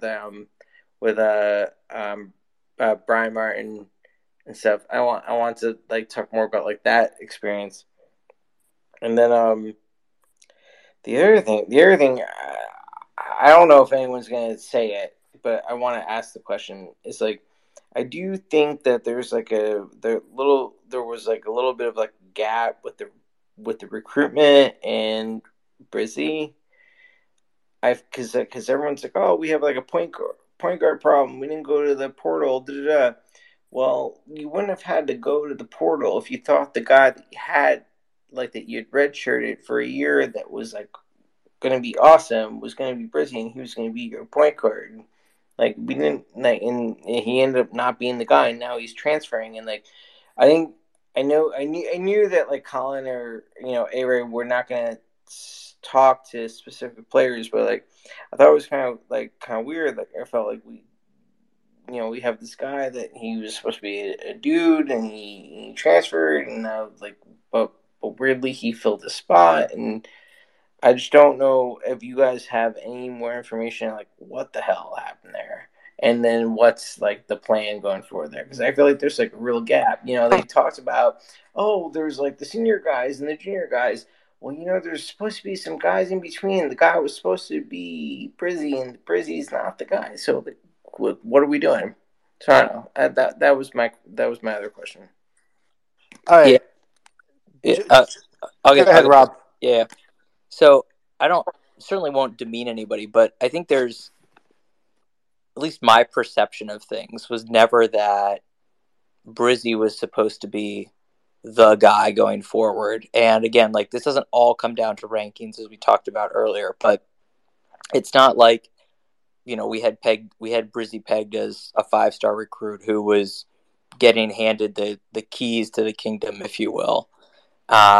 So yes, there's obviously always some disappointment when somebody transfers, and there's always a question mark of, hey, did something not work out? And yeah, obviously something didn't work out where he wasn't happy. Certainly he didn't do enough to earn the minutes. And I always come back to this point because we've had this debate a lot on the podcast and kind of in the background of like the folks who you point to who became like the key players, kind of regardless of where they were ranked initially, whether they were a 3-star or like Collin, whether they were a 4-star or a 5-star. The guys who really ended up making an impact tended to be guys who cracked the rotation their freshman year right off the bat. And those who didn't, tend not to. There are obviously exceptions to that.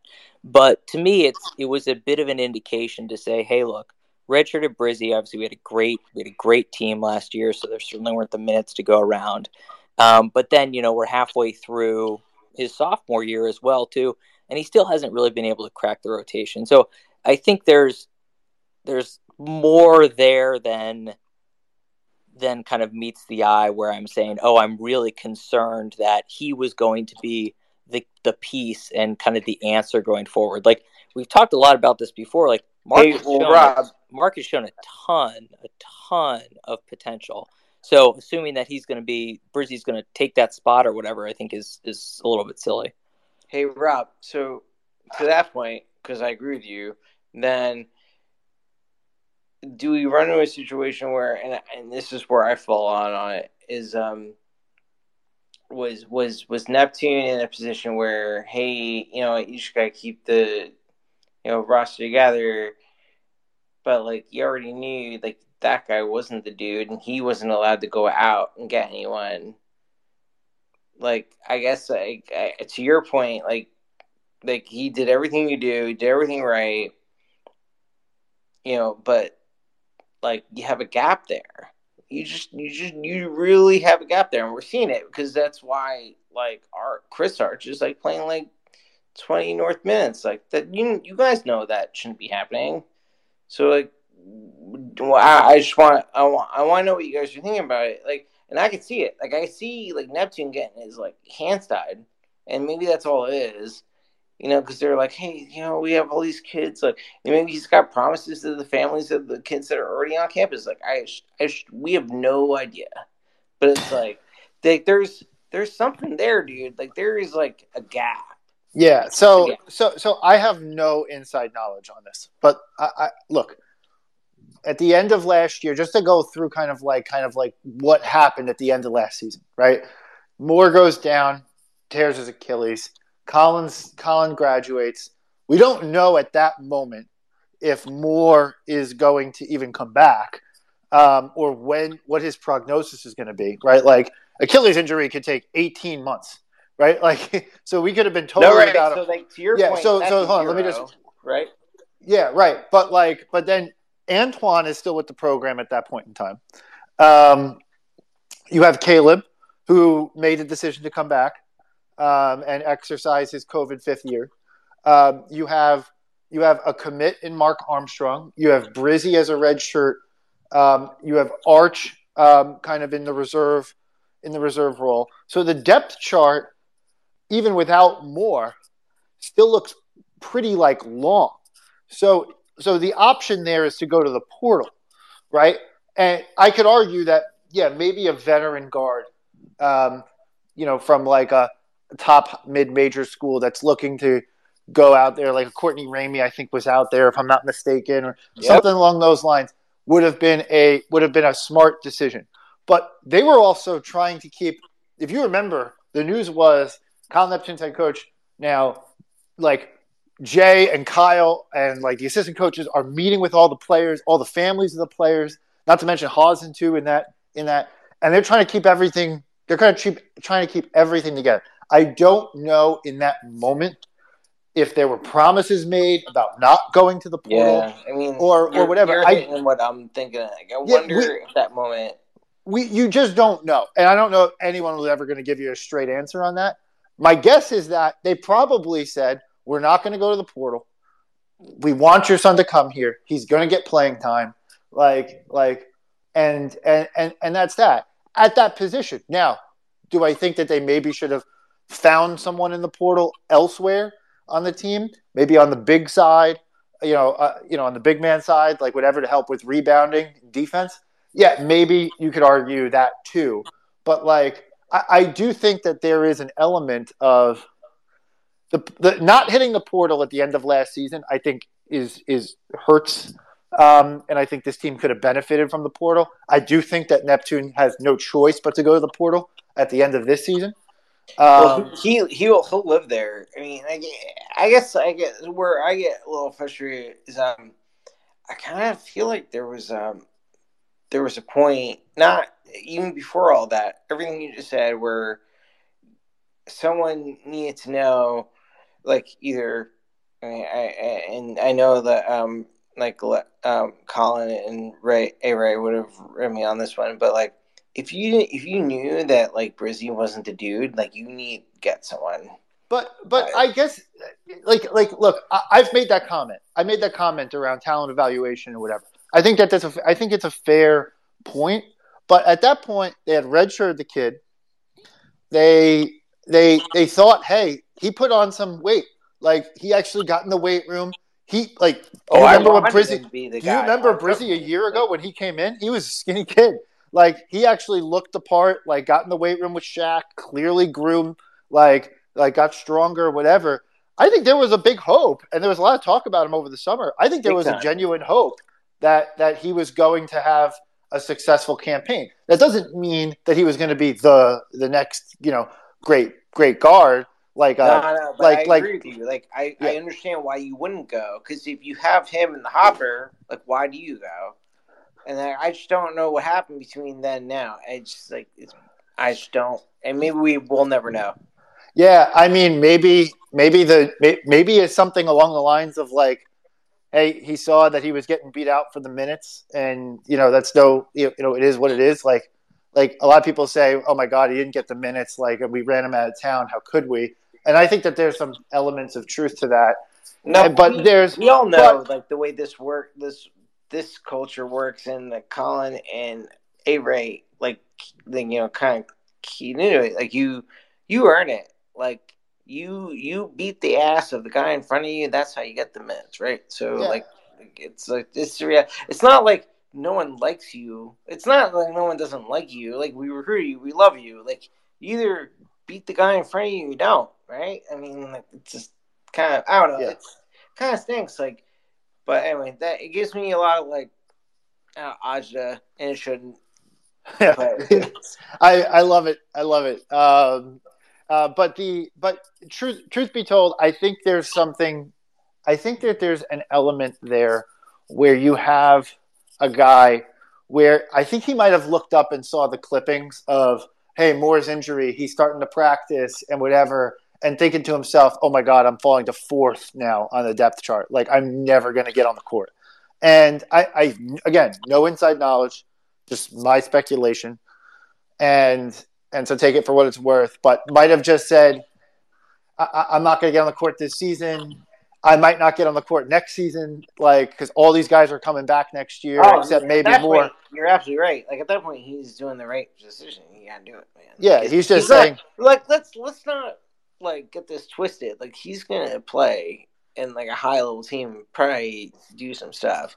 It's just like you're right. There is like a bottleneck on our team, but like, he'll do stuff. Like it's not like he's like yeah. It's weird because it's one of those situations where the bottleneck isn't like, it's not like you're playing behind Brunson and Gillespie, right? Like to the point raised earlier. Like you're playing behind Mark and Arch, and for a half a year, Justin Moore maybe. But like, which is obviously, in ways stiff competition, but you're playing with guys who at some point in time might be, different skill sets, but roughly equal skill sets, but just getting beat out. And so it's a really odd situation. He's going to be good at another school. I hope he does well. No. All right, guys. I know you guys got other people to talk to you. Thanks very much. Bye. Love you guys. Thanks, Joe. All right. So I'm going to remove Joe. I brought Ryan back up, and I'm going to bring Patrick back up for just a second because there was a question that Joe brought up around game day experience and what have you. I got to be honest, and Rob, you could chime in if you're still here. Having been to a game day at the new renovated pavilion, it is like way better than the old one. Like they do a nice job. I did used to love the big wall of the student section on the south side of the pavilion, but taking that out of the equation, it was the game day experience for the average regular fan kind of go into the games is unbelievably better between the food options, the alcohol options, and what have you. Yeah, I mean, we've talked about this. I can't second that enough. I mean, the old pavilion was just like an absolute joke compared to what it is now. I mean, we can all knock the footprint. They should have made it bigger, yada, yada, yada. But putting that aside, the overall experience is just so much more enjoyable. You feel like you're actually entering an arena that belongs in 2020 instead of an arena that belongs in the 1980s and honestly like the 1970s before that too. So look, I can definitely knock. We've made this point, and our guest earlier made the same point too. The class system they have between the first tier and the second tier drives me absolutely crazy. But the food's good. It's good arena food, and the sight lines, no matter where you are in the arena, are pretty awesome. Nicole and I were at a game. We were at the St. John's game a few weeks ago, and we had some upper deck seats, and it's like, I don't know, you still felt like you were on the court, which is pretty awesome. And so look, you can knock the size of it and say, yeah, I want it to be bigger, but there's something awesome about that. Like when you contrast it to we'll go to MSG in a couple of weeks as well too, and I'm sure we'll have some seats up in the rafters, and you feel like you're a million miles away. So just having that feeling to be back on campus and feel like you're like on the court is pretty awesome. Yeah. And from Ryan and Patrick, I don't think you guys got to go to games at the old pavilion, but I did. I went to plenty of them because my mom actually teaches history at Nova, and I got to go to plenty back in the day. So give a little compare because you're in the student section now. Yeah. So what are your thoughts? Okay, I think everything like about the new pavilion as a whole, like the colors and the way it looks is great. The like class system, I hate it with a burning effing passion. I literally hate how like you can't go down to the Fitzgerald Club and see the championship court unless it's like a women's game and they just don't give two shits. Student section, I like the idea of having like students on both ends, but I wish they kind of did it in the way that, like say like Duke, Penn, like any of these bigger schools, they have them like on the baseline, kind of like really just like with the best seats in the house. I mean, like I get it, you got people paying thousands of dollars for season tickets and just like all that jazz, but like, I mean, there was nothing else like that big wall of students and the players just coming straight down the student section to start the game. That was literally like Clemson running down the hill, but like take that for college basketball. Like every time I got to witness that, I had chills up and down my spine. And as soon as they took it out for the new renovations, I cannot tell you how sad I was when I found out that they just run along the front and just like they don't even high five anymore. It's just sad. I just get left hanging like Josh Hart and have to high five myself. But yeah, I think as a whole, um, the game day experience is solid. Obviously, we've lost two straight now at the Finn, which is the first time since Michigan and Furman. But I know I'm trying to do my part as a game day leader. We're having a meeting in the next couple days about like what we do to improve because I went to the Palestra, saw a Penn State student section, took some notes, been like, all right, what works, what doesn't. But it's getting there. The students just gotta get better. I know you got the tactics because you guys killed it back in the day. But yeah, overall it'll take time for the Finn to kind of just like kind of really, really have that home court advantage. I'd say like it's strong now, but it'll be stronger in the future. That's what I'd say. One thing I have to say about the running down the thing, it was always very cool. It was one of the cool, unique little aspects about what we did. But my God, I can't believe no one got injured doing that. Oh my God, same. I was always worried. I'm like, oh man, please do not fall. Like I remember watching Inside Villanova basketball one time, and Phil Booth was just talking about that run down the stairs. He's like, I'm just trying to make it down in one piece: right foot, left foot, right foot, left foot. And oh man, but good for player safety, bad for overall fan experience. So Mark Jackson, take note. Awesome. Hey, Patrick, anything else to add? I see you're back on. The one thing, so I was never in the old Finn, but I've been in just like a couple similar sized schools, arenas. Obviously, I've been over to Hagen at St. Joe's. I've been up to Holy Cross. I've been down to Lehigh. And I'm lucky enough to go to that like D2 school. I don't know if you've heard of it, Boston College. I don't know. And so like a lot of their arenas are like, well, Holy Cross has renovated theirs since, but the one thing about the Palestra, oh my God, it was called the Palestra, what? The one thing about the Fan is it's very personal. Like it feels like kind of like you said, you could be sitting anywhere and you get a good view, and like the weird cross shape of it like feels weird looking at it, but then like you get in there and it feels small. It almost feels like a high school gym in terms of like the equivalent of like a Texas high school football stadium, like as a basketball stadium in like a good way, like all the good things, because it's like everyone can see, it feels tight, and it like you might not have that many people in there, but it can get loud. Like if the students get loud in the Finn, it gets loud. So I think it does its purpose, especially since like the rumblings were like something about like the township didn't want them to build this big stadium or something, right? I don't know. Don't quote me on that, but it's just like hearsay that I've heard. So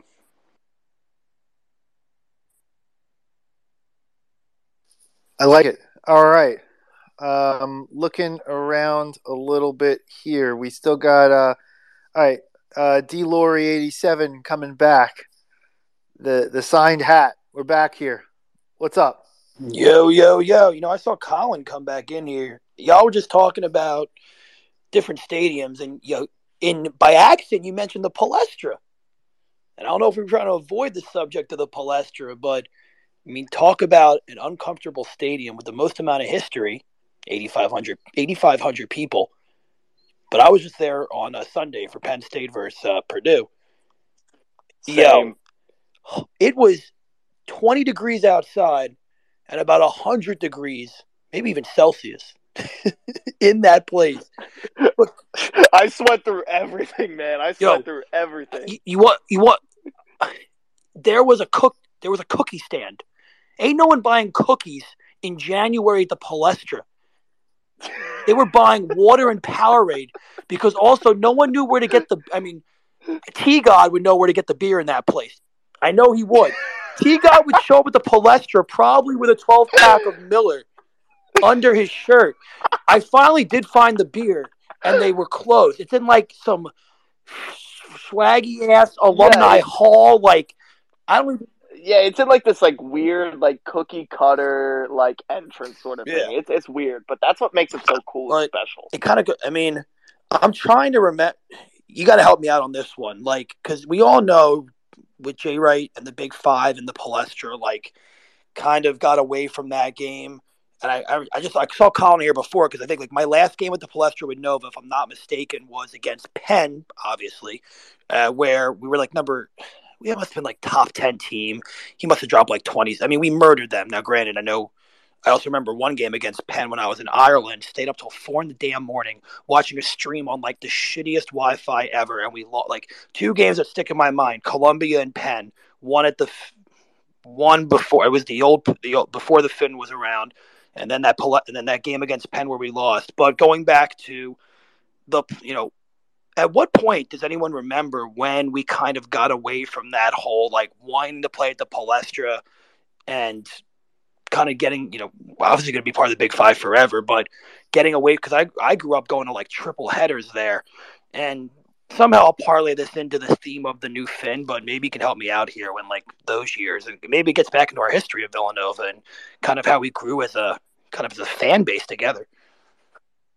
Yeah, so this I don't remember exactly. You know who would be able to tell me? Any Temple, St. Joe's, or LaSalle fan would be able to tell me exactly which coach ruined the Big Five, because they all have their answers to that question. Yeah. I think it was actually towards the end of Raleigh's or Lapis's term, and it was like a very watered down thing for a bit, and Jay was kind of like the part of the architecture of kind of at least bringing back playing the full slate of Big Five games every year, which I think is a good and healthy thing to do. I know it's uncomfortable, like as we saw at the game, like Penn State Purdue game, and I know that. I mean, I sat in the aisle.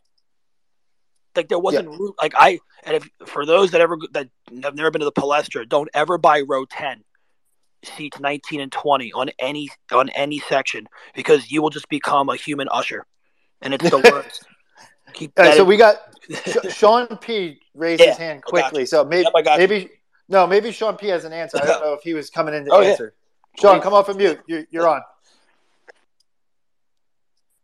Sean, you're on mute still. If you come in top the bottom left.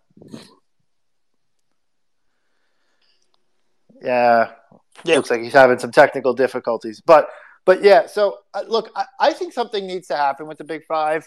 I think that there is actually maybe a little bit. I think enough time has passed since kind of like the old Big Five and the old heads who are like super passionate about it one way or the other.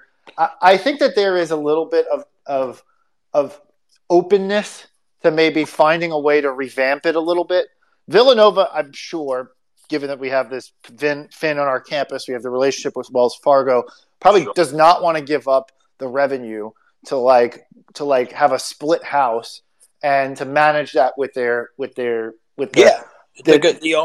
was gonna say the only time that I can get tickets for the Finn, and I think someone might have mentioned this earlier, like when they were talking about Xavier on their birthday, because that's exactly reminds me of myself. The only time I can get a ticket at the Finn is when the students are on break and we call the away team, and people then they have extra tickets, or they might have some extra student tickets. So I go to all the Wells Fargo games, and that's a treat for me, right? Because granted, mine is like being a ranked team, like I said, like earlier, my like against Virginia, or like back in the days when like UConn would come in here and Mr. Hotballs and his damn goons will come down and take over the top 7 corners. Like that's a very affordable. Like all fans could, for the most part, for $20 or $30, go to the Wells Fargo. They've redone a lot of it. It's pretty much a damn good seat anywhere, but it doesn't really matter at the end of the day. You're in the house to watch some great college basketball. But no, that's a good point about the revenue side, especially because new stadium, want to make money, all that. Yeah, I think there's a world in which we can figure out some way to do it better. I definitely think there was a tournament at the Palestra. I don't know what it was called. It was called the Cathedral Classic, and it was Chris, tell them all about it. I'm going on mute. I want to hear about it. Was this the thing that I went to back? I know that Delaware was in it. If that spurs something. Oh man, yeah, there was a tournament. Look, this is a turkey tournament that we played in like the 08-09 season. I told this story on here already, but I went to this and I must have been one. It was at the Palestra. We played like Towson, Delaware might have been on it. Like it was horrible. It was terrible, awful tournament. And there might have been like 12 people total in the Palestra to watch these games. And I was one of the fucking sickos who were there. And I went there and we were playing Towson or something like that. Shane Clark was on the team at the time. Dwayne Anderson was on the team. Dante Cunningham, Scotty Reynolds, Fisher, Stokes, all those guys were on the team. Anyway, at that point in time in the season, they were trying to get Shane Clark to be more confident shooting the ball when he was open. But he was like seeing ghosts. So he would inevitably up fake, even though he was up faking nobody. Like he was up faking. There was not a defender within 10 feet of him, and he was up faking. And so he up fakes one time, starts to drive, gets called for a travel because he shuffled his feet when he starts that drive. And Pat Chambers, one of the assistant coaches at the time, who's now the coach at Florida Gulf Coast, yells at him at the top of his lungs, "Shane, shoot the fucking ball!" And literally, like all 12 people here, including myself, could hear it, and it was we were busting out laughing because it was like a laugher of a game, but they're like coaching these guys up so hard in that moment. Just hilarious stuff. Yeah, I mean, even when Jay was there, even when we'd be up by like 30, he'd still be yelling at people like maybe more like 20, and I always found that pretty funny. Just like, but that you earned that right? Like, we're not putting in the last three on the bench unless we were up 30. And Jay, I mean, it'd be even the 2016 shot by Jenkins. I mean, his face was like it was like he just saw a murder. It was hilarious. I always loved that about him. Yeah, just intensity until the last minute. Attitude, yeah, intensity and attitude. And now he's taking pictures with a freaking beaver at Buc-ee's. Yeah, what Hot Balls? I think one of those cronies posted that. I mean, yeah. Well, according to Patino, he's going to go coach somewhere. But anything Patino says, I take with what's less than a grain of salt. I don't know. I'll get back to you on that. All right, thanks a lot, man. No problem. Thanks for having me, man. All right, appreciate it. Hey, so look, anyone who wants to chat, anyone who has any thoughts, questions, whatever, please feel free to request up. I'm still going. I still got some energy. I still got some bourbon in me, so I'm still going here. Patrick's raising his hand. All right, Patrick, come off mute. What's up? Hey, what's up?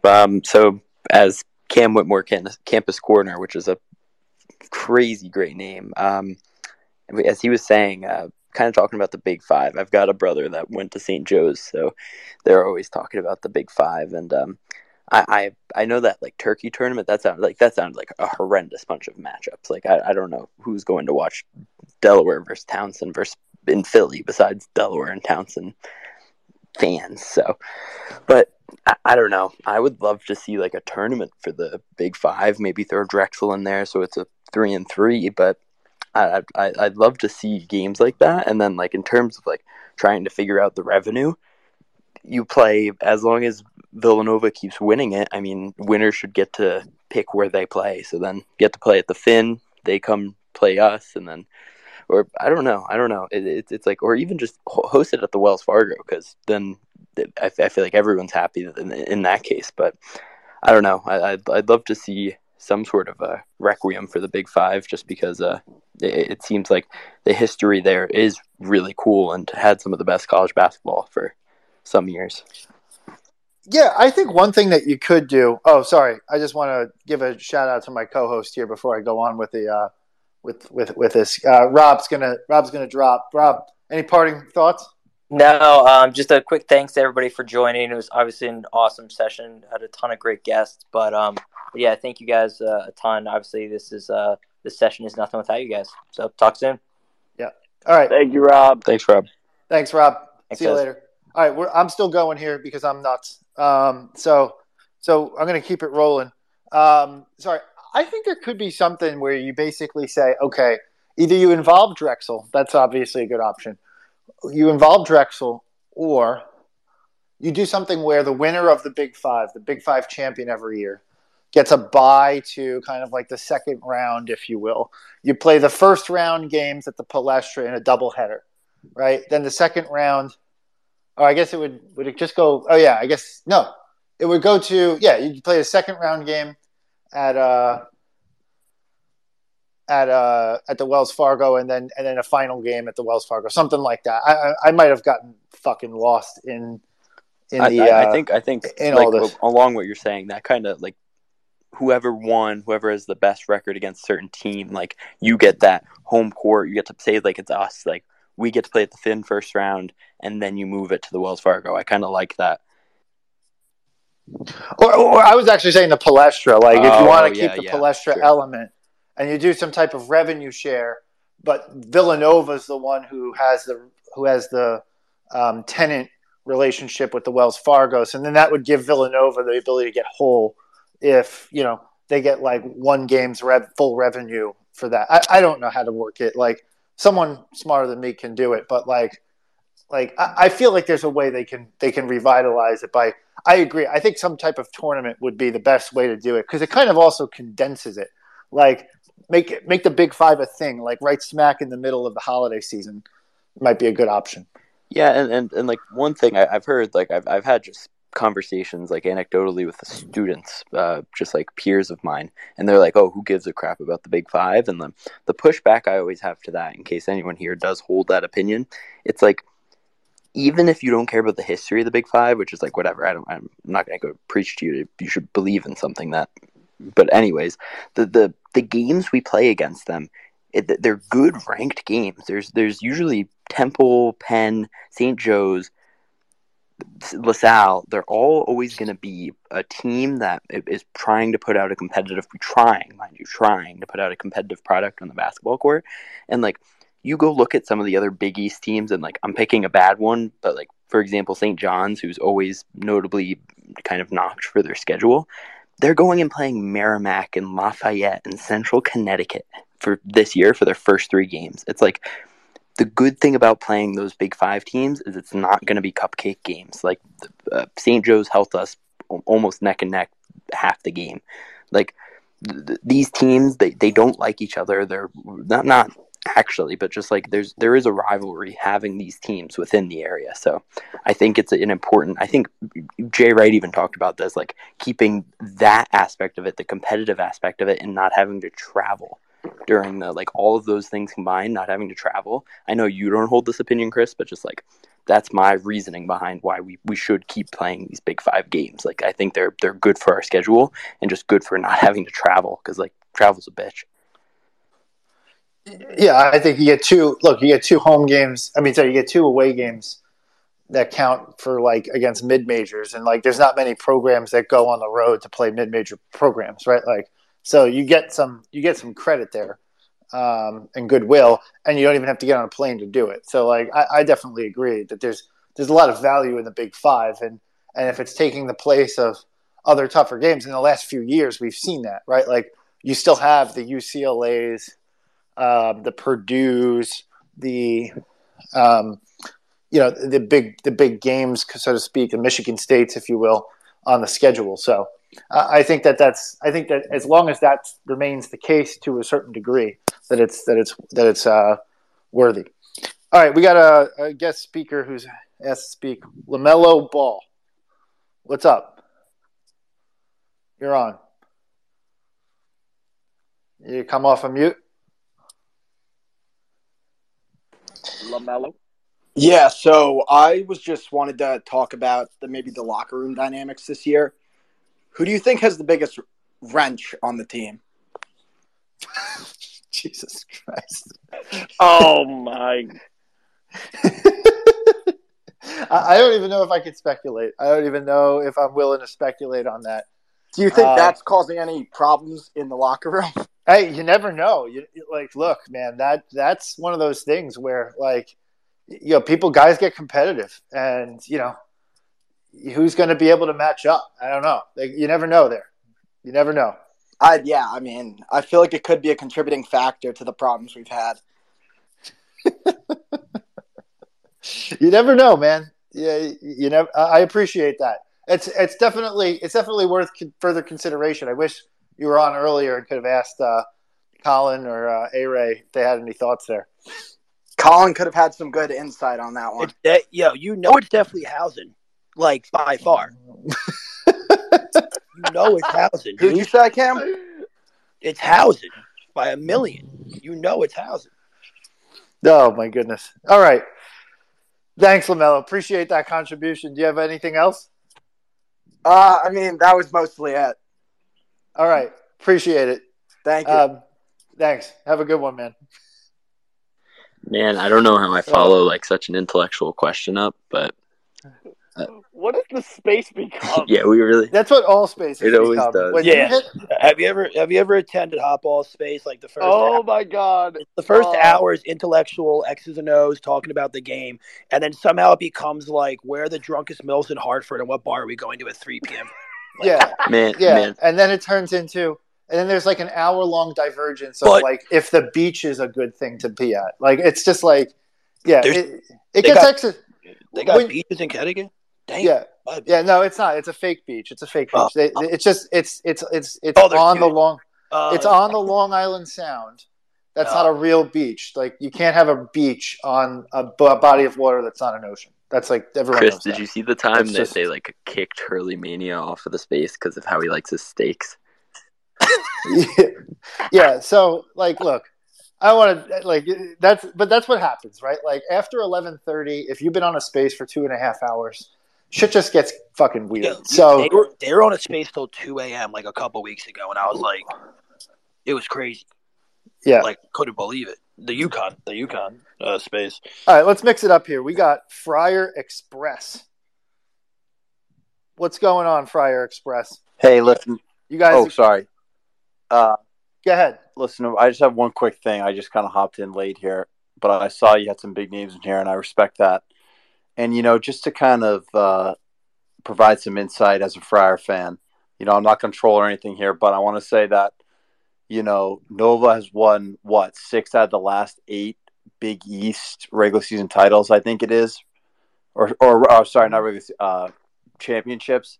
And I think that, when you take a step back, it's easy to look at this season and kind of, be a little bit down in the dumps. First year head coach. It's just, it's hard. A lot of moving pieces, a lot of new guys.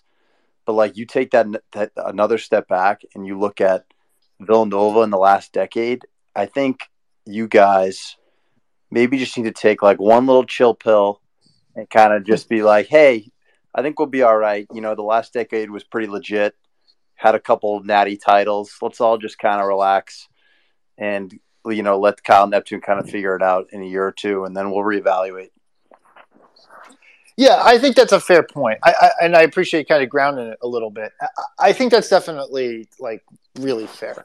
The reality of the situation is we've definitely been spoiled by the success. I think some of that is that your success creates different expectations, right? Like the refrain that I hear is, well, we're a different program than we were when Jay Wright took over. I think it's a fair point, right? Like so the expectation level is gone up a bit. I think that that's fair. I do think, though, that you do have to allow a little bit of room for the fact that it is a new coach. It's a coach with not a ton of experience, but as a head coach, but a lot of experience as an assistant who knows the school and program well. So I think that there's definitely space for that. And you kind of savor – it helps you savor some of what we went through over the last 10 years, for sure. Absolutely. And having high expectations is great because you have to hold the school and the coaching staff accountable. And because if there's no sort of, from a fan base, if there's no sort of kind of accountability, you're going to end up at like the next BC where just nobody cares about sports. Yeah. Everything sucks now. And it's just like, it's good that there's success, and it's good that, people have such high expectations because that's what leads to more success in the future. So best luck to you guys. Thanks. I appreciate that. I think I think there's a good point on BC and Georgetown in particular are two schools that, Villanova and Providence of the world consider kind of peer institutions to some degree. And I think that there's maybe a little bit of like looking at BC and Georgetown and seeing kind of what those programs have become. BC, both of those schools, like full bore athletic programs, are just absolute fucking dumpster fires. But like, I think you look at that and like, there's a fear. Oh my God, is Villanova going to become that because of one thing or another? I can't get behind that fear this early on. That could be an optimism thing. That could be pessimism on the other side. Pessimists always consider themselves realists. But like, I can't get there right now. It's one season where we're 8-9. We don't know how the rest of the season is going to play out. There's still some talent on the roster. There's still some talent hurt that might come back. Like I'm willing to say that we're not at the point yet where we have to think like, oh my God, we're turning into Georgetown. Like that was a long time in the making.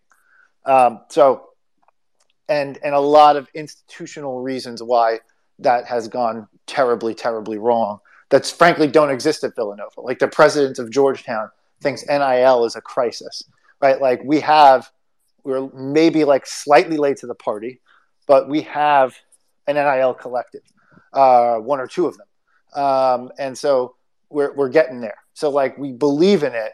We have the institutional support and the athletic department to put that on the forefront, and we're willing to spend the money on it. So all of that's there. I think that we'll be okay.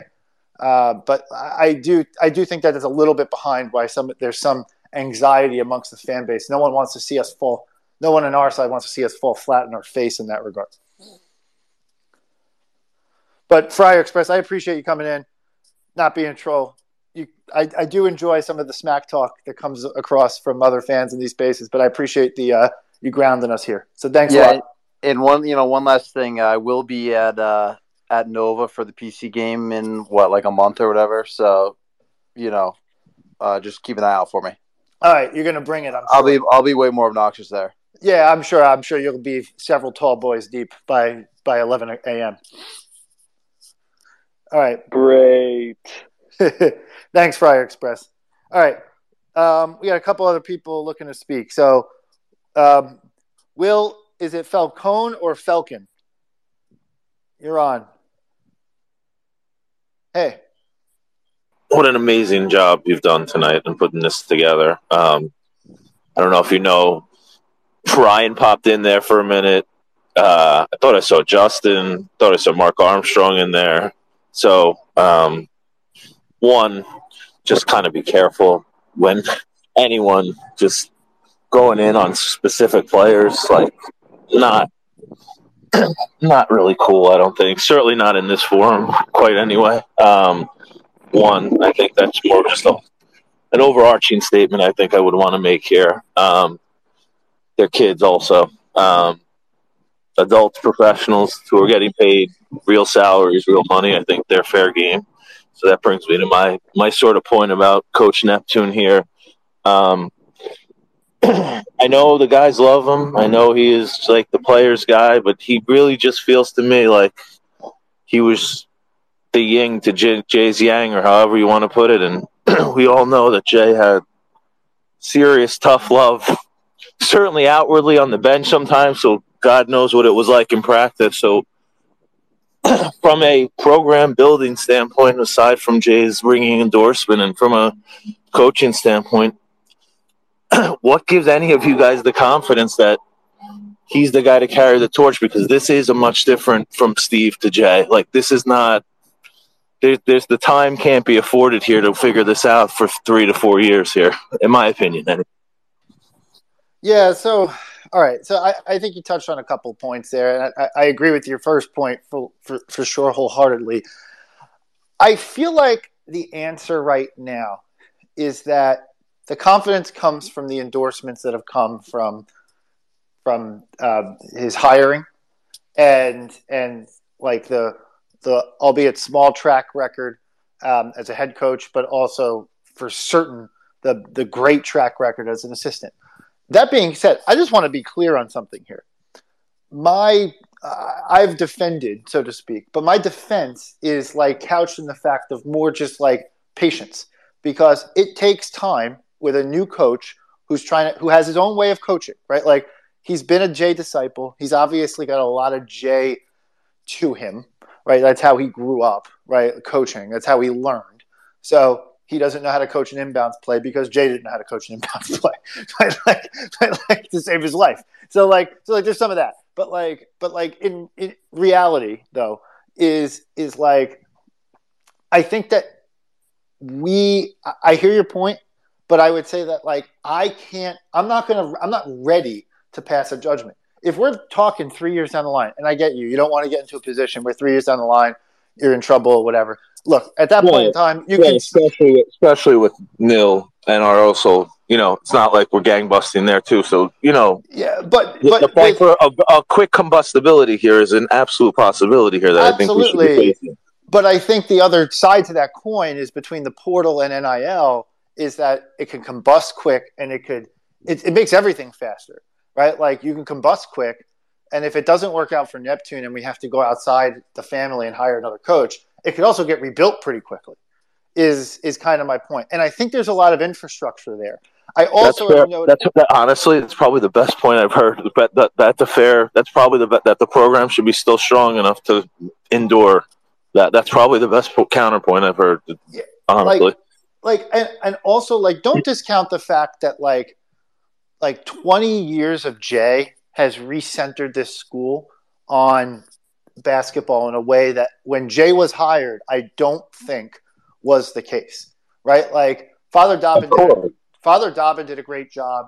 One of the better presidents in university history, taking it from a commuter style school to like a really good top end of the Northeastern program. And Father Peter has kind of taken it to just this national university that's become absolutely like world renowned in terms of the institution overall. But there's also an element where if you talk to Father Peter 16 years ago, he would be like, I don't even fucking like basketball. Like I'm a theater guy. He wanted his his performing arts center built, and he wasn't terribly interested in the program. You talk to Father Peter now, and he's gained an appreciation for it. I don't know how much longer Father Peter will be the president, but Kerry Kittles is on the board of directors. Like there's a lot there from like an infrastructure standpoint. The fact that they hired Jay and are paying Jay to be a special advisor to the president, so he's in the ear. Like, I don't know how long he'll do that, but like the point is that the school has centered itself around basketball. The new building, the Davis Center, they've done upgrades to the athletic facilities writ large. There's a lot more investment there. And the way they run the athletic program too, like you look at a Georgetown and you get worried. You look at a BC and get worried. Trust me when I say this. Talk to some Georgetown and BC fans, and they will tell you about the absolute horror show that are the athletic departments there. Whereas our athletic department, you look around the sports, we're pretty successful across the board. So like there is obviously things can be fleeting, but like there is an element of a backstop there that I think is a little bit better than we might be given credit for. Like they've built a pretty good infrastructure at the university. Yeah, I think you made like I said, probably the best counterpoint there. And I'm an 03 graduate, so I got to experience the first little 4-year run there without a tournament. So I certainly can attest to that the basketball program was not entrenched. Never mind at the university, at the students, the pavilion. When I was there, the sellouts were sometimes generous, let's call it. So for sure. And it's probably like I said, the best counterpoint that you made to kind of, or just frankly, good point to kind of from a perspective standpoint, because it also is a dollars and cents thing, and they have made a tremendous amount of investment, so they're also not going to treat it as otherwise. They've sunk a lot of dollars into it, so they're going to look at it that way. So, and I'll give you on a personal note, and as big a basketball fan as I am, I donate to the school every year, and I'm going to continue to donate to school every year, no matter how the basketball team does. So like that's just for me. Like I'm committed to committed to my university, beyond the basketball team. The basketball team happens to be the number one way in which I commit my time, but there, I think a lot of people are committed beyond hoops. Yeah. All right. Appreciate it. Again, great job tonight. I Thanks, Will. I think we all really appreciate it. Yeah. Take care, guys. Thanks. Trevor, you've had your hand raised. Yeah, I gotta get off in a minute. But just going back to that, like, I talked to a couple people in the athletic department yesterday. I just happened to be there for something and was chatting with them. Like, Neptune was his guy that he handpicked.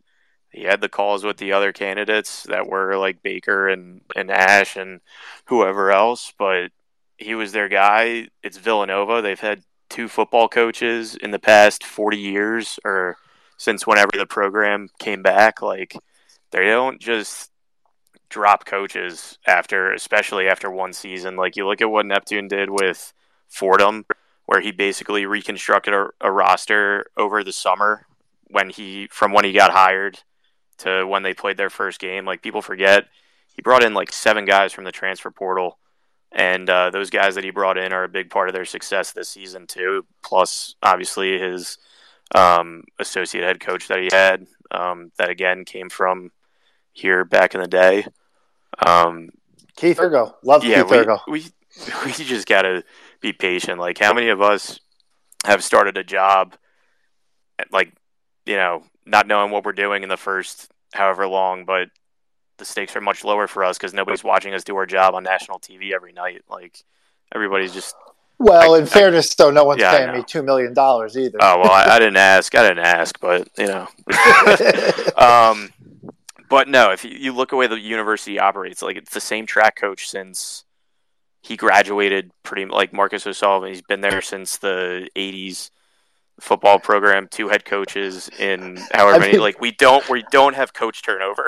Like, I mean, did Harry Peretta I know he literally. Harry Peretta did he know Jesus Christ personally? I don't know. Yeah. Harry was. Denise Dillon is the second coach in women's basketball history. Like, we're not in the business of coach turnover, so I think they're gonna be patient. Someone that I'm not going to name mentioned, like, okay, if this is still a problem in 5 years, then, like, yeah. But he's going to have his time. So we just got to get comfortable. But let's put it this way, though. If it does get ugly, they will react. Right? Yeah. There's a difference between us and Georgetown, right? Like, Georgetown of course. Georgetown looked at an 0-20 season and said, Patrick Ewing's the guy to turn this around. No, you're right. And I mean, but I'm saying they're not looking at one.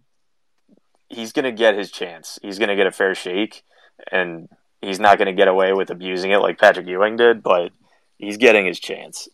Like, people calling for his head, just, you're in for it if you're there right now.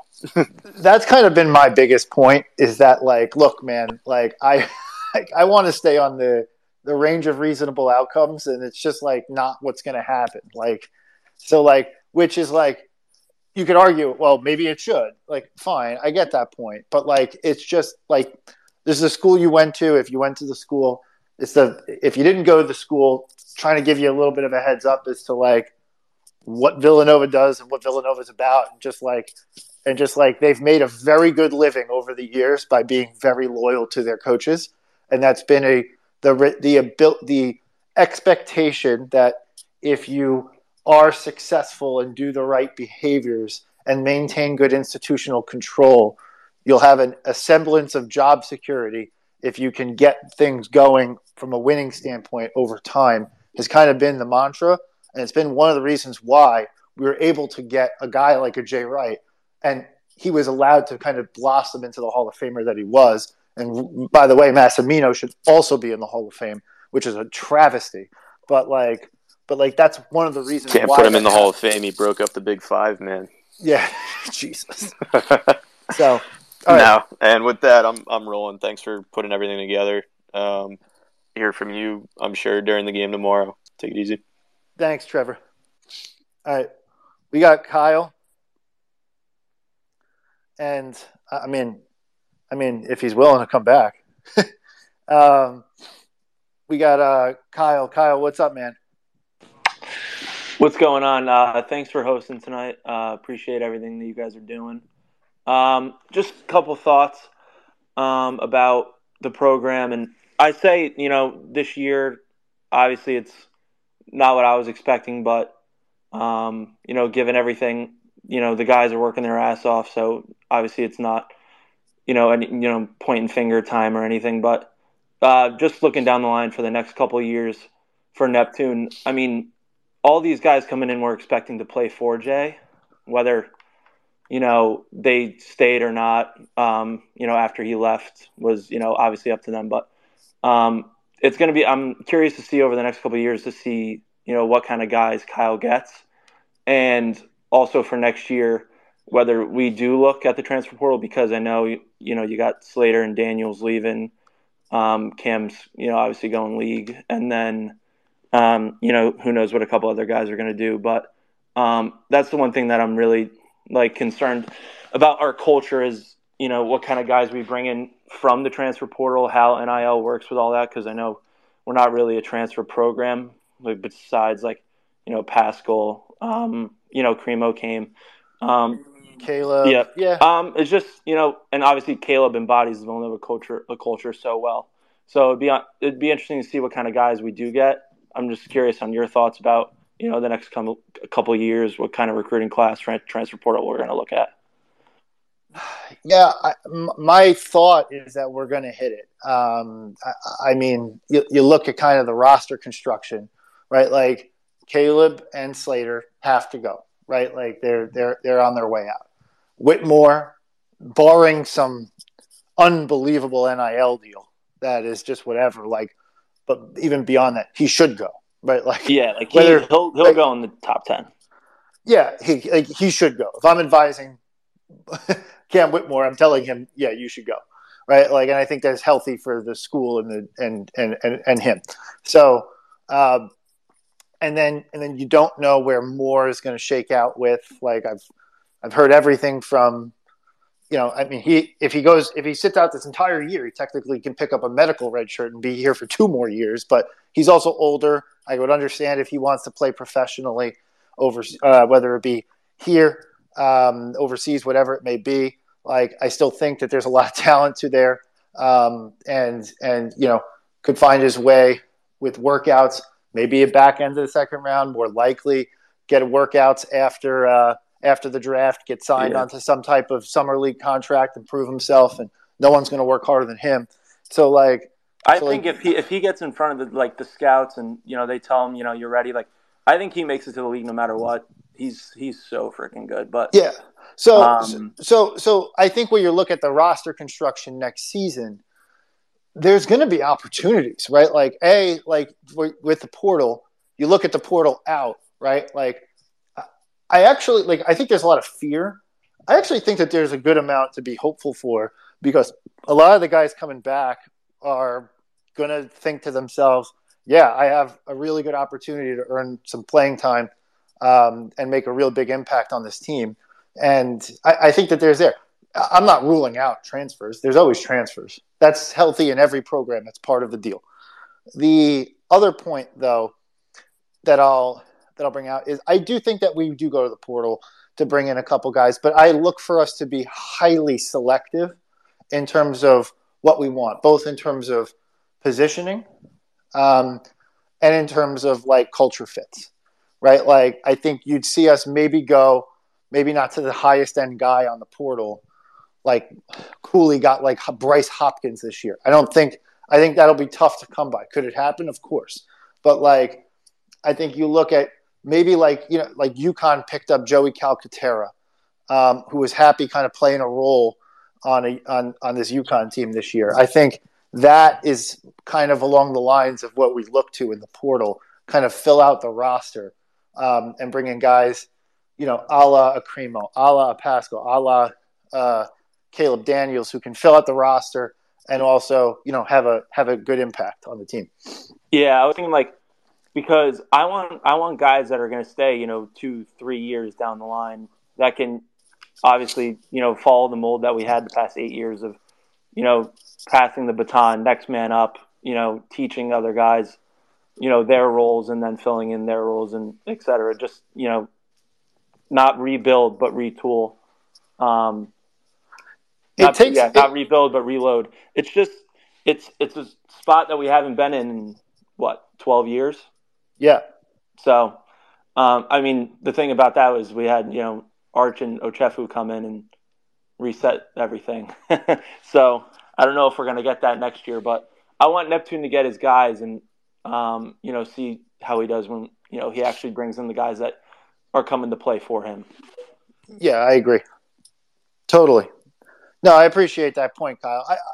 It's going to be interesting. I think it's going to be cool. I think that there is an element here where, given where the season's at right now, there's an element of like, hey, you can kind of look at this season and kind of appreciate each game on its own as opposed to putting it in this context of this greater tournament resume building thing and actually think about it from like an individual player standpoint and look at what each player is contributing, bringing to the table, and improving upon, right? Like one of my favorite parts about this season is kind of seeing the development of Mark Armstrong as an example, right? Like kind of was getting spot minutes early and has over the last 3 games earning 25 plus minutes a game, right? Like he's become a Villanova guard as we watch. Like have the results on the court in terms of performance been up and down, and has the record not been there? Yeah, but it's also kind of awesome to watch a kid kind of come into his own in the program. So that's the kind of thing that as fans that we can get excited about, because all those little things are kind of what will kind of turn this thing around going forward. Exactly. And I also think it's easy to overlook, but like the work that, Caleb and Slater and Dixon are doing as leaders too, roles that they haven't really stepped into like this year. They were part of a Final Four team, were really good in their roles. And it's even though it's not the record that, we're hoping for right now, it's nice that they get to see the fruit of their labors is like actually being the leaders on the team, Totally. And also there's still a lot of talent to come back next year, right? Like Eric Dixon's got, Collin maybe might be able to answer, is he still back on the space? But I think he's got 2 more years of eligibility, or let's see, he redshirted the year before COVID. He got a free COVID year. I think he's got 2 more he's got seasons 2 left. Yeah. So, in 2 years, he may be averaging 25. Yeah, Collin gave me the thumbs up here. So he's got 2 more years left, right? And if Nana Njoku continues to develop, he got hurt recently. I want to see him find his way on the court because he's been, everything that you ever hear about him is great things from like a culture standpoint and fit standpoint, right? Like he's a 4-star guy who, if he can develop, right, and find his way onto the floor, right? Like Eric Dixon can maybe move over to the 4, which is actually maybe a slightly better position for him. And like that frees us up to be way better from that perspective. Like imagine having Dixon be your 4-man. Like he could spread the floor, he could do everything. So a lot to be excited about, and I'm interested to see kind of where it goes. Yeah. Yep. Thanks, guys. Appreciate it, Kyle. All right, we got Joe back. Joe, you're back on. I don't know. Have you had another bourbon since we last talked? Yeah. So I the Booker's batch 2 for 2022. So you guys can catch up. All right. So I want to look into the future a little bit. I want to get positive. I want to feel nice. I like Jordan Dumont, this guy. So he apparently just like is a bucket, and I think if I saw it on the internet this week, he's on the list for the McDonald's stuff, whatever they need to do. Do you guys have any insight on anyone else that we're in that crop? I know that the only other name I thought of that I think I saw was that Chris Parker. I just want your thoughts on do you guys know anyone else that we're just like looking at and trying to get in? I know Jordan signed this letter of intent, but I just want to get a feel for what else we got going on. Thanks. Yeah, so I'm going to be honest with you, just to level with everybody here. Recruiting is kind of like the high school stuff is where I kind of like draw the line of like where I'm just like limited. And I hate to be like, we host this podcast, etc. We try to have as good of information and we try and bring everyone what we can. When I talk about like, just like, hey, what do I have the capacity for? Like, we probably should try and find someone who is really in deep in that. I just don't have that insight. I'm excited about Jordan Dumont. I think, I think with some time and watching more games throughout the season, probably identify some guys who we could pick up in the portal. But like, just the recruiting side of things, it's just like, I don't know. There's something about watching 16-year-old kids play basketball that I just can't get my mind around. Being completely candid. Well, to your point, like, yeah, like if they don't commit to us, I don't watch the year. I'm not like trying to like be a creep, but I was just wondering if like anyone had like any sight lines on anyone else. That's all. Thanks. Yeah. I don't know if a couple guys requested to speak. I don't know if anyone does. I don't. I mean, I'll step. I mean, I could.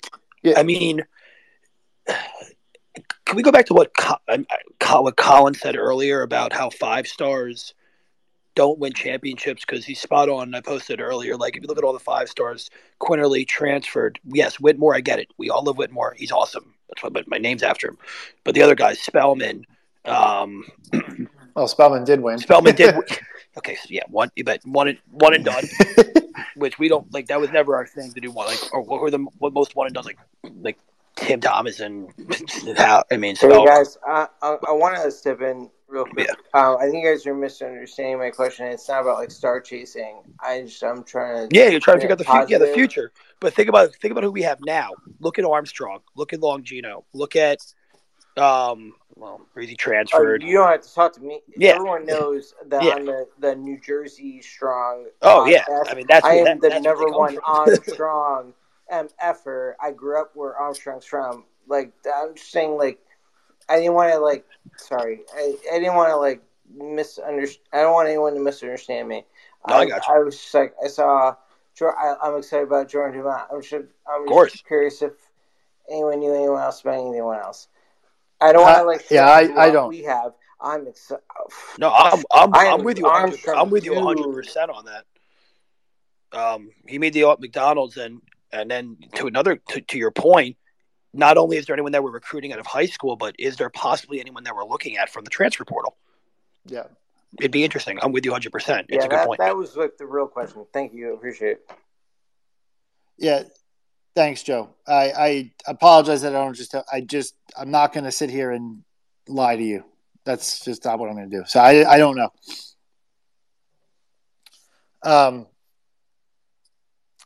Joe, anything else?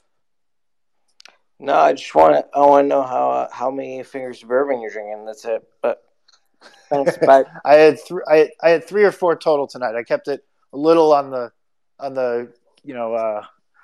a little on the easy side tonight. All right. Hey, so we're at 12:23 here. We've had a great space. So I'm going to put it on last call now. Any last parting thoughts? Last final questions? Anything else? Anything else on anybody's mind? Going once. Going twice. All right, sold. Hey, thank you everybody for listening. We have the recording of this. If you want to, randomly listen to a 3.5-hour Twitter space recording with some fireworks, I really appreciate everyone's coming up. Yeah, I appreciate everybody who shared their thoughts and feelings tonight. Thank you everybody for listening, and as always, let's go Nova.